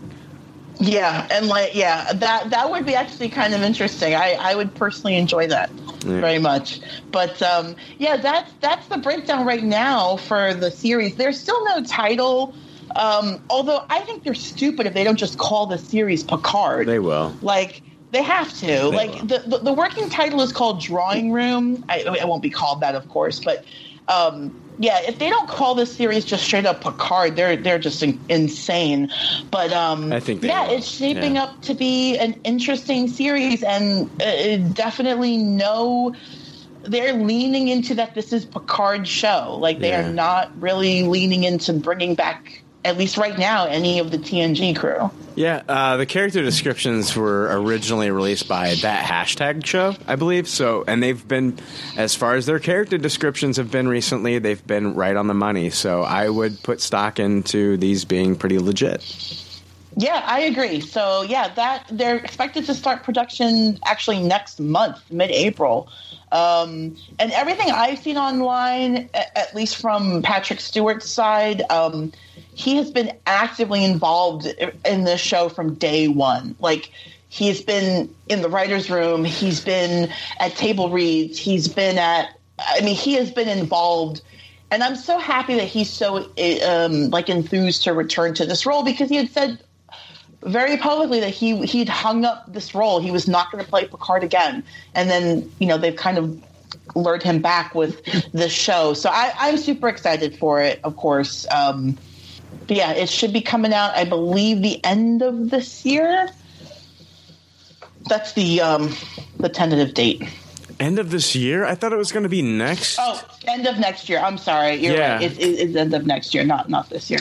End of next year. But because it's probably going to be a ton of post stuff that they have to do, like all their effects. They were touting the fact that we're going to get two Star Trek series in the same year.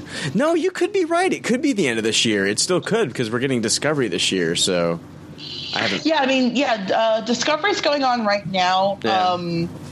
Excuse me. I don't remember when the animated Star Trek series is supposed to start. You're just full of nothing right now. Well, there's one thing I don't know. I just read you a whole bunch of shit I did know. Do you want to pause so Rebecca can do some research? Yeah, I think. Shut up, Greg. Nobody asked you. I think we should. I think, Greg, thank you. Finally, a voice of reason. Finally, a voice of reason in the halls of madness that is this show. I do have a question. Rebecca, do you think if this is a hit, we get another season, or is this a one and done? My gut says we'll get another season, but having said that, I kind of have to see how this works out. I can't. I would imagine they would do 2 or 3 seasons tops for this. I don't see Patrick Stewart maybe wanting to do more than that. I don't want them to just, how do I say this? Like, I want them to tell me a good story in the first season. I do want to leave it open for future seasons, but I don't want them to drag it out and try to get like 10 seasons out of this. I don't think that that's the right way to go. I think 2 to 3 seasons of this show would be fine for me. Yeah, I'm wondering if we get the death of Picard at some point. We'll see, I guess. I guess, but I would hate to see him come back and do 10 episodes just to kill him off. I don't know if I'd be okay. I don't know if I'd be happy with that. I probably wouldn't be. I would enjoy seeing, though, like an overarching story. Like, it seems like that's what this will be. A 10-episode series, an overarching story with some archaeological thing that he's after. And certainly, like, season 2 could be either they're off on another mission, or maybe season 1 could end with somebody from TNG coming to him and saying, we need you for this other mission. Something like that. But again, I don't want to see one season and then Picard dies at the end. I want to see a hit series. I don't want to see this turn into like the next X-Files, where it comes back for like one season, 1.5 seasons, and then it's done. I want to see this be like a hit series that has the chance to come back for like 2, 3, 4 seasons, depending on how good the creative team is that's involved in this. Because like, if they're having fun and bringing us great stories, like, continue it. Like, absolutely, by all means, continue this. Like, I don't want to see it get to the point where it starts getting stale. But if you continue to give me great stories, and you can give me like 10-episode seasons with fantastic stories, then keep going. The worst part about this would be the fact that like they only give us one season, but we fall in love with other characters that they introduce us to. Because like we're getting all these new characters. Like this could be, like that's the thing. The Next Generation, that's what it did. Like we got all brand new characters here. In the Next Generation, Data, Worf, like all these. We got all these new characters, Picard, and here's the thing with this new series, it sounds like he's the only like carryover. We've got Picard, and it's it's a whole new cast. And if I fall in love with this new cast, I might want to be like, this is not just about Picard. Like I'm invested in like this new character, and I want to see like more stories with this character. Like, I came here for Picard, but I'm loving everything else that you're giving me. So I guess it kind of all comes down to like what the producers and writers can give us with like these new characters and what can keep us coming back, because I would love to see this be kind of like a springboard, like a launch pad for like this new series and like for potential new series going forward. Mm-hmm. Yeah, I mean, obviously, like that's what I want too. Like I'm excited that they're making new Star Trek series here, and certainly, like I think Picard is the perfect place to start, because Patrick Stewart playing that role and the character of Jean-Luc Picard is probably he is, in my opinion, the standout character from the Next Generation. And a lot of people grew up with him as their captain, as their Star Trek captain. So starting with Picard, super smart, bringing in a whole bunch of new people. I think it's really going to be interesting here, because usually with TNG, they always fell back on the Romulans as like kind of a go-to villain. Like when they didn't know what else to do, like make it the Romulans, okay. And it was because they were like the other superpower in the universe, and now that, or in the galaxy, and then now that they're gone, or the Empire is gone, you probably have individual groups living other places. Maybe we could get away from just the Romulans being sort of the go-to villain of the series and introduce maybe a new villain, or or bring up an older villain from Picard's past. I think that would be interesting.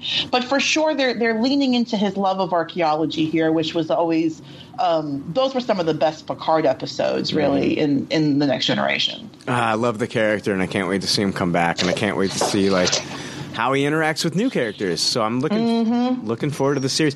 News from Deadline here. We keep hearing about how like Fox isn't going to be making like the Gambit movie. Fox is like, they're done with like moving forward as far as their Marvel stuff. And like, we're not going to get like the Brian K. Vaughan Silver Surfer movie. The Noah Hawley Doctor Doom movie is not going to happen. But it doesn't look like Fox Searchlight is stopping anytime soon, because it looks like we're getting a reboot of 1991's Sleeping with the Enemy that starred Julia Roberts. This is going to be a reimagining of the property. I'll be honest with you. This was a great fucking thriller when it came out in 1991. Like, I watched this. Yeah, it was. It was a great movie. Great fucking movie. Like, I watched this probably, I think it came out like on HBO. And like, I watched the shit out of this movie. It's a fantastic film. Julia Roberts was great in this movie. It was very scary. The definition of a thriller. And, is this one of those movies that needs to be rebooted, though? Like, do you just watch the original? Do you just watch the original with Julia Roberts? But if they're touting this as a reimagining, like, number one, are they going to get the star power to replace Julia Roberts? Are they going to be able to go for, like, Jennifer Lawrence? Are they or are they just going to get us some new up and coming, or just, I don't know, Susie McNobody to play this role? Like, what do you want from this, or do you even want this at all? Greg, I have to wonder if what they're going to do is look at, how does that story look in 2019 or 2020 when you have online dating, social media, people living a life that they might not necessarily be leading. I mean, I don't know. I think it could work, and it'd be interesting to look at the movie through a sort of modern lens. This is based on a novel that came out in 1987, and basically it was Julia Roberts. She was playing a woman that's trying to escape her abusive husband. Doesn't she go out like on a boat? And they go out in a boat one night, their boat, and she like falls off the boat, and he thinks that she like drowns in the waters. And then she picks up and moves somewhere else and starts a new life and starts dating a new guy. And he gets word that she's still alive and finds her. And that's when the chaos ensues. Well, I mean, what made this movie so interesting and great was they established that basically she didn't know how to swim. That she couldn't swim. She was terrified of the water. And then, so they go out on this boat, and she has a plan already to go so that when she jumps off the ship and she swims to shore, and he assumes that she's drowned because she couldn't swim. He finds out because when she swims back to shore, she goes like to their boathouse, and she takes off her wedding ring and she throws it in the toilet. And then like a year later or whatever, he goes back to their boathouse and he's like reminiscing, and he finds the ring in the toilet. And that's how he knows that she's still alive.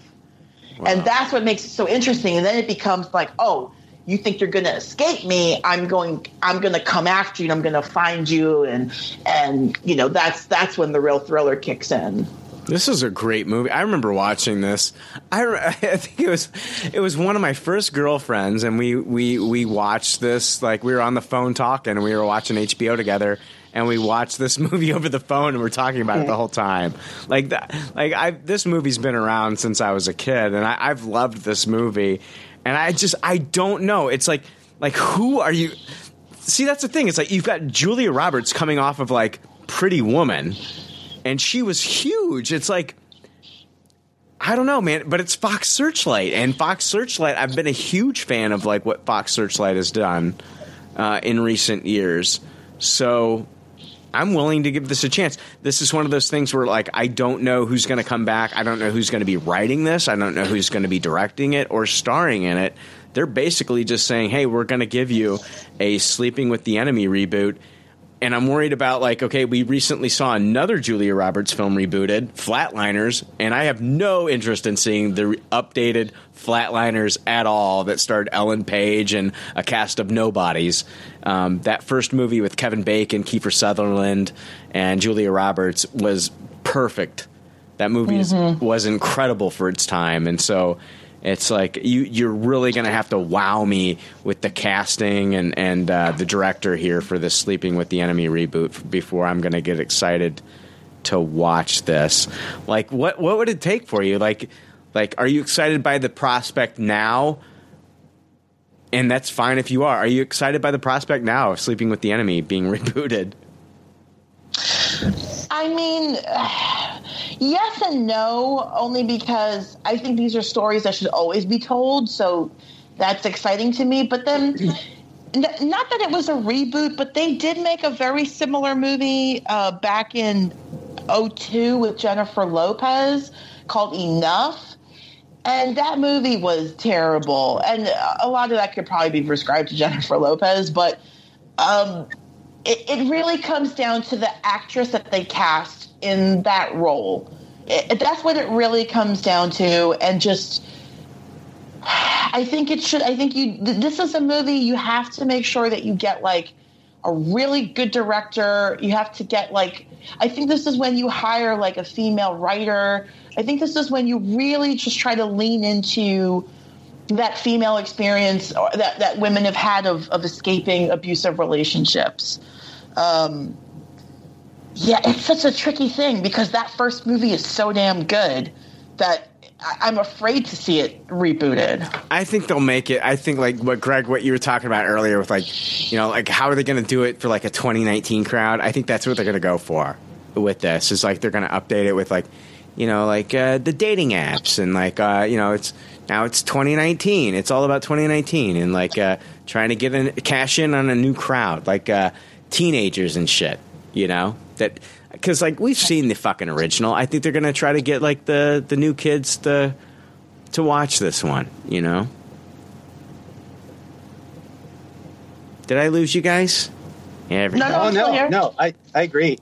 Yeah, it might just be the title is the only thing, they go in a different direction, but I guess we'll see.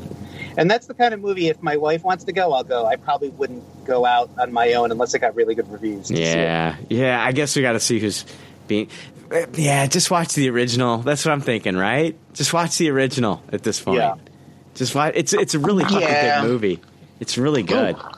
Yeah, just go and watch that original movie because Julia Roberts plays her character so three-dimensionally. She's a woman who's been terrified into submission to this man, but then she is also a woman who finds the courage to escape him and lays out a plan to do it. And then, of course, when he discovers that she is still alive, she has to fight for her very life. I mean, she just gives such a multi-layered performance, and it's so real. Just go watch that movie. It's so good. Just watch that one. Yeah, just watch that one. I don't know who's going to cast this new one. News from THR. Josh Brolin. This has me excited. I'm not going to lie. I Tupperware this news already. Josh Brolin, Peter Dinklage team for Brothers comedy. Josh Brolin and Peter Dinklage are teaming up to star in Brothers, a comedy package just picked up by Legendary Entertainment in a bidding war. Ethan Cohen, the writer behind Tropic Thunder and Get Hard, will pen the script. Andrew Lazar, who was a producer on the Bradley Cooper hit American Sniper, will produce via his Mad Chance banner. Story details are being kept under wraps, but Brolin and Dinklage are to play, you guessed it, unlikely brothers. Sources say the project harkens tonally to Twins, the 1988 Ivan Reitman comedy top line by Arnold Schwarzenegger and Danny DeVito. Yeah, we're going to get a comedy here starring Josh Brolin and Peter Dinklage playing brothers, and that's something I want to see. That sounds like a lot of fun. It does. Yeah, was there news of a Twins reboot recently, or did I imagine No, that? you did not imagine that. It was going to be called Triplets. It was Danny DeVito, Arnold Schwarzenegger returning, but they were going to add Eddie Murphy. That's right. Yeah, okay. that was still, as far as I knew, it was still going to happen, and it sounds like it's going to be terrible. I hope this movie comes out before it and destroys it, and they just bury that fucking movie altogether. Yeah, I think I'd much rather see the latter. Yeah, I want to see this movie so badly. Hi, how are you guys doing? Good. How are you? Yeah, I don't know. You guys aren't chatting. Oh, sorry. I don't know. All right. Yeah, Josh Brolin, Peter Dinklage doing a movie. Looks fun. Sounds fun. It does sound like a lot of fun. I want to see that movie. There you go. All right. Moving on to the next story. We're just blazing through these now, aren't we? We are, actually. Yeah. Blazing right through it. I don't know. There's not a lot of news about that last one, but that has me excited. I just like two guys that I absolutely love. I'm a big fan of Josh Brolin, big fan of Peter Dinklage, and to see these guys in a comedy, I think it'd be pretty great. I would rather see that movie than fucking see the Triplets film. Oh, any day of the week. Yeah, I think that Triplets movie sounds like shit. Yeah. That sounds terrible. I would watch this over that Triplets movie. Ghostbusters 3 news from THR. It looks like Carrie Coon and Finn Wolfhard are in talks to star in this film. Sources say the story for the sequel will focus on a single mom and her family, with Coon playing the mom and Wolfhard playing her son. Filmmakers are still casting the rest of the family. The new Ghostbusters is said to ignore the 2016 female-led film by director Paul Feig, and the studio would not comment on plot details. Reitman is directing the picture from a script he co-wrote with Gil Keenan. The director's father, Ivan Reitman, who directed the original film, will produce. So this looks like it's going to be a direct sequel from Ghostbusters 2. Does that mean, since this is going to be a direct sequel from Ghostbusters 2, does that mean that they are going to set this one in the early 90s? Or is this going to be set in 2019 or 2020 now, 30 years removed from that last film that we got that came out in 1989? What do you guys think? Where are you placing your bets? I was trying to figure... Sorry. No, go for it. Yeah, I was trying to figure out, like... my mind immediately went to today, and then I'm like, okay, so how are these new characters going to be connected to the old characters? Is it possible that Finn Wolfhard is baby Oscar a few years later? No. I don't think. Yeah, that was like at one time, like that was possibly. I can't say no. It depends on like when this movie comes out. But if they're talking about Finn Wolfhard being the son of Carrie Coon's character, then he would not be Oscar, because they would still have Sigourney Weaver in that role, right? Oh, yeah, and I was wondering if Sigourney Weaver has been recast, which would be a dangerous move, obviously. Yeah, I don't think they're going to do that. I don't think that they would recast Sigourney Weaver. So, yeah, Carrie Coon from The Leftovers. She also played Proxima Midnight in Avengers Infinity War. She was also in season 4 of Fargo? Or was it season 3 of Fargo? I can't remember. She's been a ton of... She was in The Post recently, and then Finn Wolfhard, of course, of Stranger Things fame. But I think both of these castings are fantastic. Rebecca, what are your bets on? Are they going to have this set in the early 90s, or is it going to be in present day? I'm going to guess present day, only because if you do early 90s, I feel like you run into the risk of, like, if it's supposed to be a sequel, like, where are all these characters then that we saw Ghostbusters 2? Like, and they're not going to recast. So I'm going to guess my bet is going to be for today, not the 90s. Yeah, I would happen to agree with you. But like on the flip side, it's like it's not like we haven't seen this de-aging technology been used in the Marvel Cinematic Universe, and we recently saw it in Aquaman. So. Like, part of me was like, man, wouldn't it be fucking cool if they did early 90s and we got early 90s Dan Aykroyd, early 90s, Ernie Hudson, early 90s Bill Murray, if he does decide to come back and do this. And then we get an explanation as to why, Egon is not in this film, But, you're probably right. It's probably going to be set in 2019, 2020, around our time now. And it's going to be a passing of the torch kind of film. Finn Wolfhard, how old are they passing this kid off to be now? Isn't he like 18 or 19 in real life now? Is he that old though? I don't know. He's not fucking 12 or whatever. I don't know. How the fuck old is this kid? He's like 7 foot tall right now. He's 7 foot tall. I don't know. He looks pretty young. He's got a young face still. So. Sure, I know. Yeah, Tom Holland looks young too, and he's like 22. Mm-hmm. I'm going to guess 13. He's not 13 right now. No? No, there's no way. There's no way that Finn Wolf... type into Google. Go into Google right now and type in, how old is Finn Hold Wolfhard? on, I'm checking. While you're looking that up... 16. 16? He's 16. Oh, shit. He is 16. He was born in 2002. Oh, my God. That's disgusting. Yes, he's 16 years old. 16. Jeez. That's the frustrating thing about great child actors. Like, we got two seasons of Stranger Things. Now we got to see him go through puberty. Yeah, it's true. Yeah, but that's how it goes with these child actors, right? Like they get old really fast. So yeah, you got to like film it right away so you can still capture that. I still look like I'm 13. Look. Yeah, 16. They're definitely not going to cast him as a 16-year-old. It's not like he's going to be driving a car around and shit.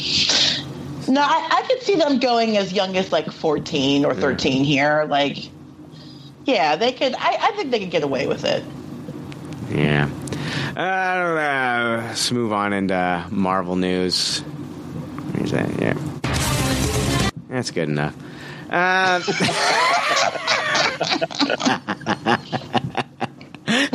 When you just don't give a fuck anymore. Here's a rumor about the unreleased Fox New Mutants film from Dark Horizons. At present, the film is slated to open August 2nd, and THR reports that the project remains firmly in the hands of the director Josh Boone for the moment. In addition, they say while it is very likely it will get a release, it's a safe bet that it could well bypass cinemas and make its way onto the new Disney Plus streaming service set to premiere. Disney is expected to complete its acquisition of 20th Century Fox by mid-March, which is this month, at which time it will likely start shaking up Fox's product currently in the pipeline. So, they're predicting that New Mutants, which, guys, this was supposed to release in April of last year. They're expecting this PG-13 New Mutants film starring Maisie Williams and I don't know, what's her name from she was in Thoroughbreds. Anya Taylor-Joy. She was also in Glass. Yeah. Right, she's playing Magic in this one, and one of the kids from fucking Stranger Things is also in this. The older brother of Finn, Wolfhard. Was it the Wolfhard kid? Or no, it was Will. It was Will's older brother. He was the guy that Steve? Yeah, sure. No, not Steve. Steve. Steve was the preppy kid. This is Will. Remember Will, who got lost in the Upside Down? His older brother. You know, Winona Ryder's oldest kid. Yeah, that kid. I'm blanking on his name, but yeah, okay. Yeah, Timmy. We'll call him Timmy. He plays Cannonball. Yeah. He's in. He's going to be in this movie.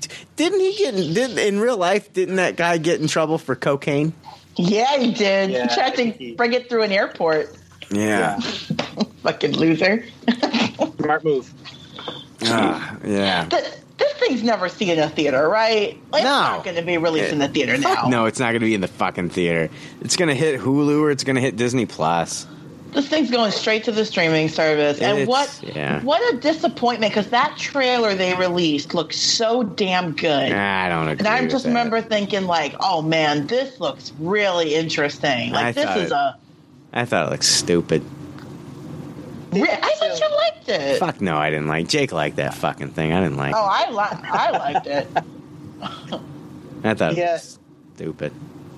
I know Disney has so much riding on that streaming service. I do wonder if they don't feel good about this movie. I wonder if it doesn't end up on Hulu instead. It's gonna hit. Yeah. It's gonna hit Hulu. They haven't even Simon Kinberg came out recently and said that they'd scheduled reshoots for this thing.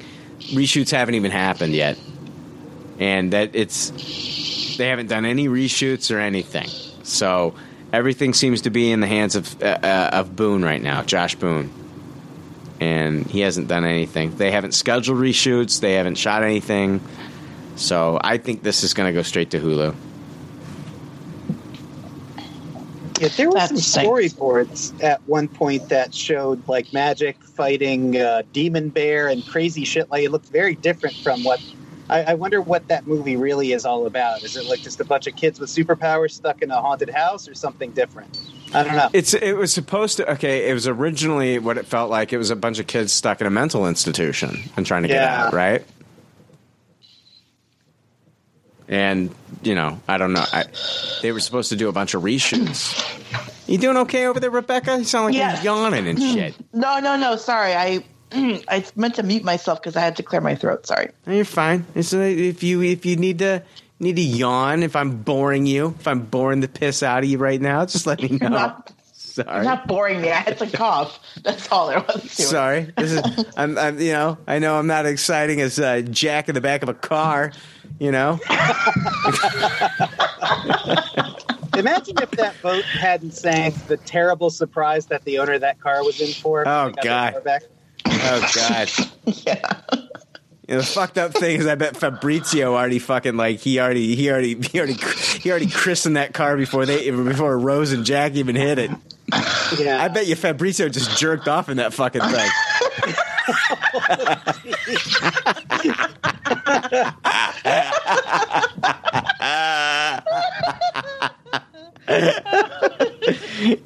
I beat you to it. I beat you to it. I'm going to drop a load at the back of the car. What's crazy is your name is Jack, and I already did that in the back of the car.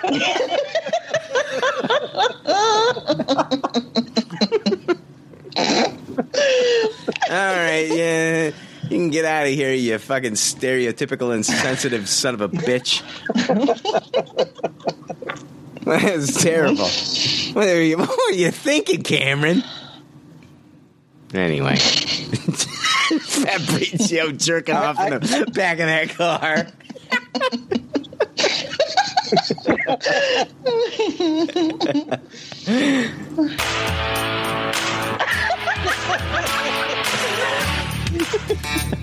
Jack and Diane. Hey,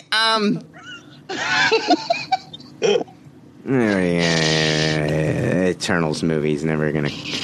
Oh no, the New Mutant movie's never gonna come out. It'll never hit theaters. Remember when that was when they were showing that fucking movie, the trailer in the theater? Mm-hmm. I do remember. Remember seeing the poster in the theaters, Rebecca? I sure do. April 2018. Get ready for the New Mutants. Oh boy!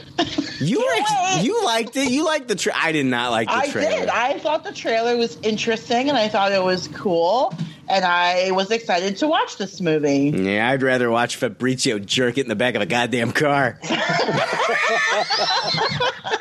Yeah, because he's Italian, is it spanking the salami? Is that the term we have to use? Oh, yeah. To keep him happy? Yeah, exactly. Oh, man. Let's see. Italian sausage. Right. The Brajol, we call you. The Brajol. What was it? I don't know. Kevin Feige was talking about the Eternals movie. He was yakking it up about that thing. Okay, Kevin Feige talking about the Eternals movie. Let's see here. Yeah, he was talking about that thing. That's fucking. That's. No, what's interesting? Well, what's interesting about the Eternals movie is that they might introduce a openly gay character in this one, and they might cast an openly gay actor in this one too. So that's the thing that's happening right now, and that's cool. I'm all for it. And who do they? Let's see here. Who is the actor they were talking? They were talking about casting Icarus as the guy that played Hazel, and Cameron Britton. Oh, okay. He played Hazel in the Umbrella Academy. So, nice. Yeah, I love that. That guy, yeah, he, like you said, Rebecca, earlier in the episode, he was the serial killer in Mindhunter. Mm-hmm. Yeah, he was. Can't wait for Mindhunter Season 2. Shit. I think, like, Mindhunter is like the new True Detective. Like, don't get me wrong, I really enjoyed True Detective Season 3, and there were some Tupperware episodes, but, like, I feel like as far as, like, I can't give that whole season of Tupperware. I feel like the new shit was fucking Mindhunter. Gotcha. Mindhunter was fantastic. Yeah, so good. It was. I don't disagree. I thought it was one of the standout shows that Netflix has put out recently. Let's see here. Doesn't it sound like I want to wrap this bitch up, doesn't it? It does. Mm-hmm. Like I'm reading through stuff and I'm picking and choosing like what we're going to talk about. You can always tell an episode's really good when I do this. Do I really want to talk about this? No, let's move on. Yeah. Do I really want to talk about how important Kevin Feige thinks the quantum realm is? Have I fucking talked about that enough? I mean, really? Quantum realm? Are we talking about quantum realm more? I mean, it's clear to me how important it is. I guess Kevin Feige doesn't think it's clear to everybody if he's still talking about it. Well, people are asking him about it. I don't know. I think Kevin's kind of like, yeah, it's fucking important. Leave me alone. Wouldn't that be great? Wouldn't that be great if Kevin was just like, Jesus Christ, yeah, the quantum realm is everything. Leave me alone. Yeah, it's funny. I saw that comment too, and, you know, like Marvel doesn't seem to disappoint too much. If the quantum realm is a big part of Endgame, I don't know if I want the quantum realm everywhere and everything. It's like, I don't know. It might be enough for me. Mm-hmm. But we'll see. Yeah, he said that the quantum realm is really important. I think it's one of the fun things about the comics that allow you to explore entirely new terrains. And we've hinted at now in numerous films, and it's untapped. So, I mean, one of our listeners, Robin Oakley, she sent me a picture of a Funko Pop Funko Pop toy, and it was Tony's Endgame suit, one of his Endgame suits, and it's Tony in his quantum suit.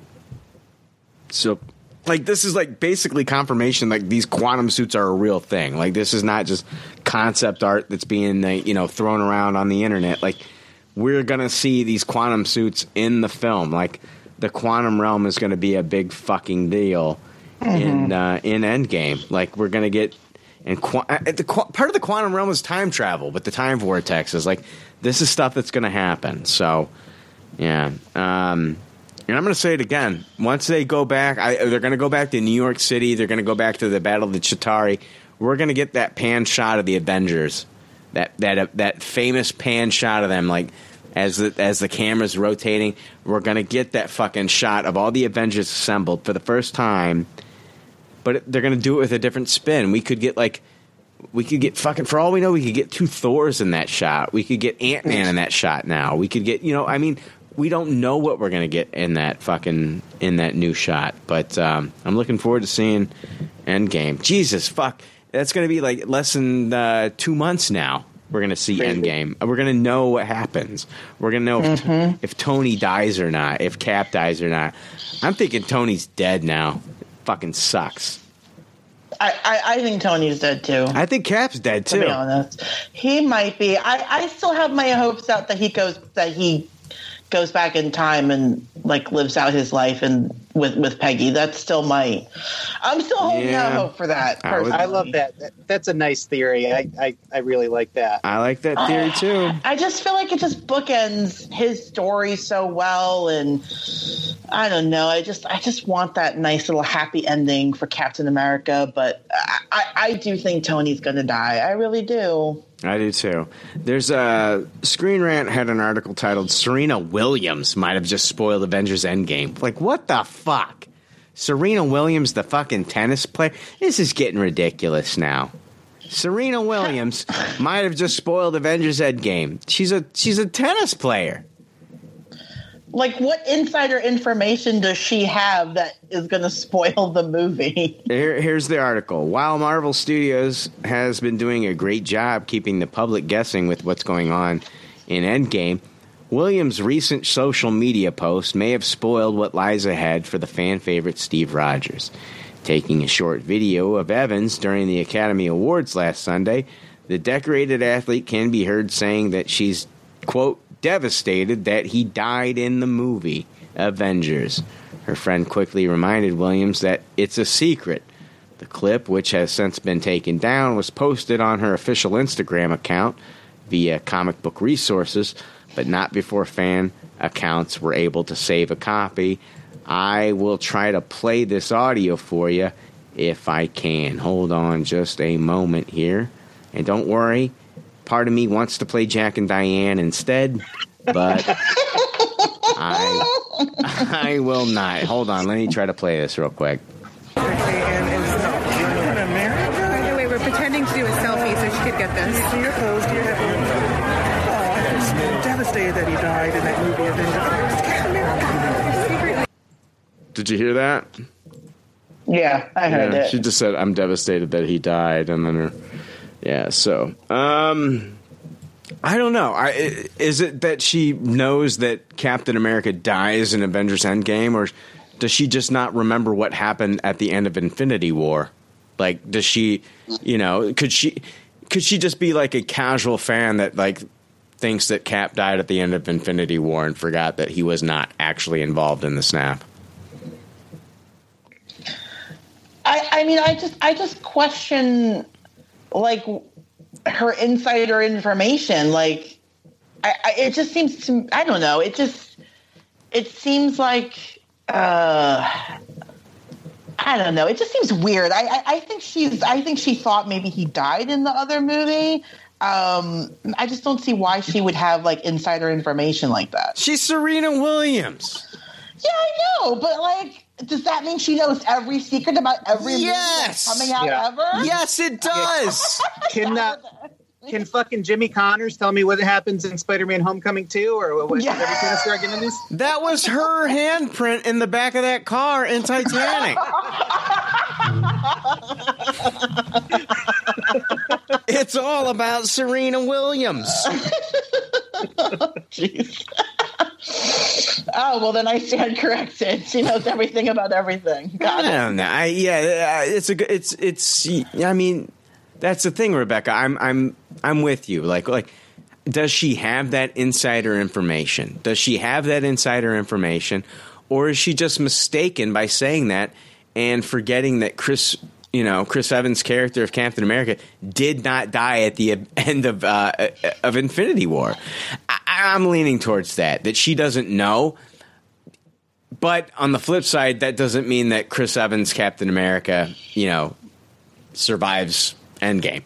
So true. I mean, he could still die. It's not like, I don't know. I just question this whole thing. It doesn't seem like it's Serena Williams, reliable source. I'm just saying. Like, I go to Serena Williams to learn about tennis. She's the new TMZ.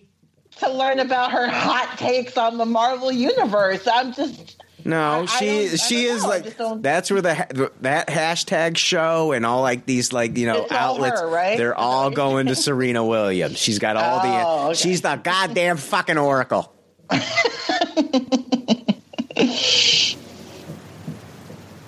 right, okay, things got real quiet there. I agree with what you both said. Thank you. I'm glad that when like nobody knows what to say, they will just say, I agree. I agree. God. All right. You know what? No DC news. Let's just end this fucker. Oh. Right. Hold on. I do have DC news though. Let's see here. Yeah, it's time for DC news. Last night, Batman destroyed my vagina. And now the leftovers are going to destroy DC News. It's time for DC News, you fucking pieces of shit. This has been the worst episode we've ever done. Oh, this is terrible. Ezra Miller, and you guys were a part of it. Hey, Ezra Miller, he plays Barry. Yeah. You added to the craptacular episode that this is. Ezra Miller, he plays Barry Allen in the Flash. he plays Barry Allen, the Flash, in the DCEU films, and he had some quotes this week about the upcoming film. Rebecca, if you're going to yawn, please, come on. You're killing me right now. You got to mute that shit.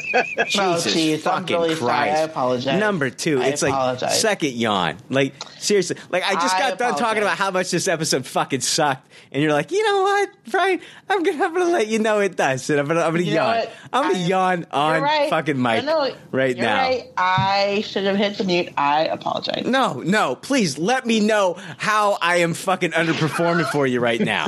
Let me know. Sorry. Let me know that there's not. Let me know that there's not one hand being thrown up on the fucking glass of a car window right now.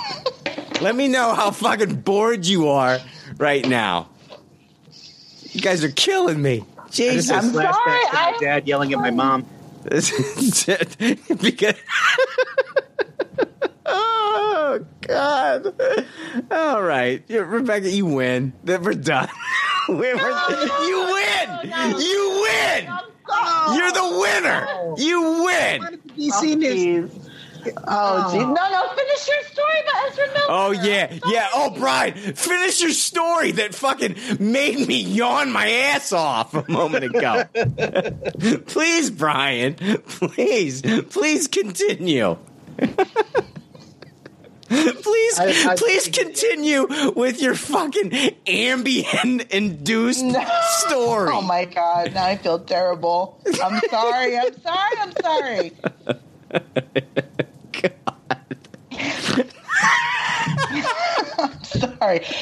I drank a lot of alcohol this evening, and it's kicking in, and I apologize. Oh, God. Greg, talk about fucking Fabrizio or something. I don't know, dude. I don't know. I think I spent all my Fabrizio bullets earlier. You want me to review the PlayStation Classic again? I can do that. I don't know. Yeah, this episode is garbage. It's you know, Brian. I love your show, and I mean this. Brian. I used to be a fan. I love your show. Yeah. This one's in the bottom quartile. God, yes, this is terrible. This is awful. Yeah, I'm done. But it's my fault. This is my fault. I've got to put this one out of its misery. Like, I don't care. Yeah, there's Flash. You've got people writing that movie. They're still planning on coming out with it. That's it. We are done. I am done. I have got to put this one to bed. Like, sometimes you just got to throw your hands up in the air and you just got to offer sweet surrender. You know what I mean? Like, this is not the Battle of Minas Tirith in the Return of the King, where you've got Aragorn and he's saying, all right, elves and humans and dwarves, we're going to fight together and win this one. This is basically him just saying, yeah, fuck it. Yeah, we're done. Right? Are they going to talk about DC News on Kevin Pollak's podcast, maybe? I'm just curious. Oh, that's an inside joke for the Facebook page. Sorry. You're destroying this episode, Greg. Sorry. All right, I'm going to be quiet. Between you and Rebecca over there yawning.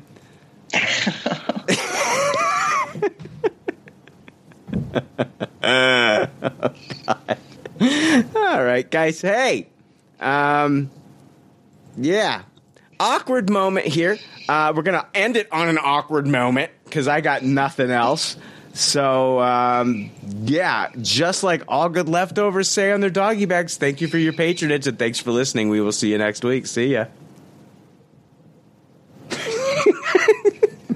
God damn. Thanks for listening to Pop Culture Leftovers. Congratulations. I don't know how you did it. I couldn't do it. You people need a t-shirt saying, I just listened to 2 hours of nonsensical crap. Anyway, if you'd like to reach the Pop Culture Leftovers cast, you can email them at comments@popcultureleftovers.com. You can also follow them on Twitter at PC Leftovers or like their Facebook page. They'd love to hear from you. They're all pretty sad and lonely. One of them is homeless, but I didn't say that. There's already like 7 million podcasts talking about pop culture and all that. Makes us happy like shooting at a womp rat.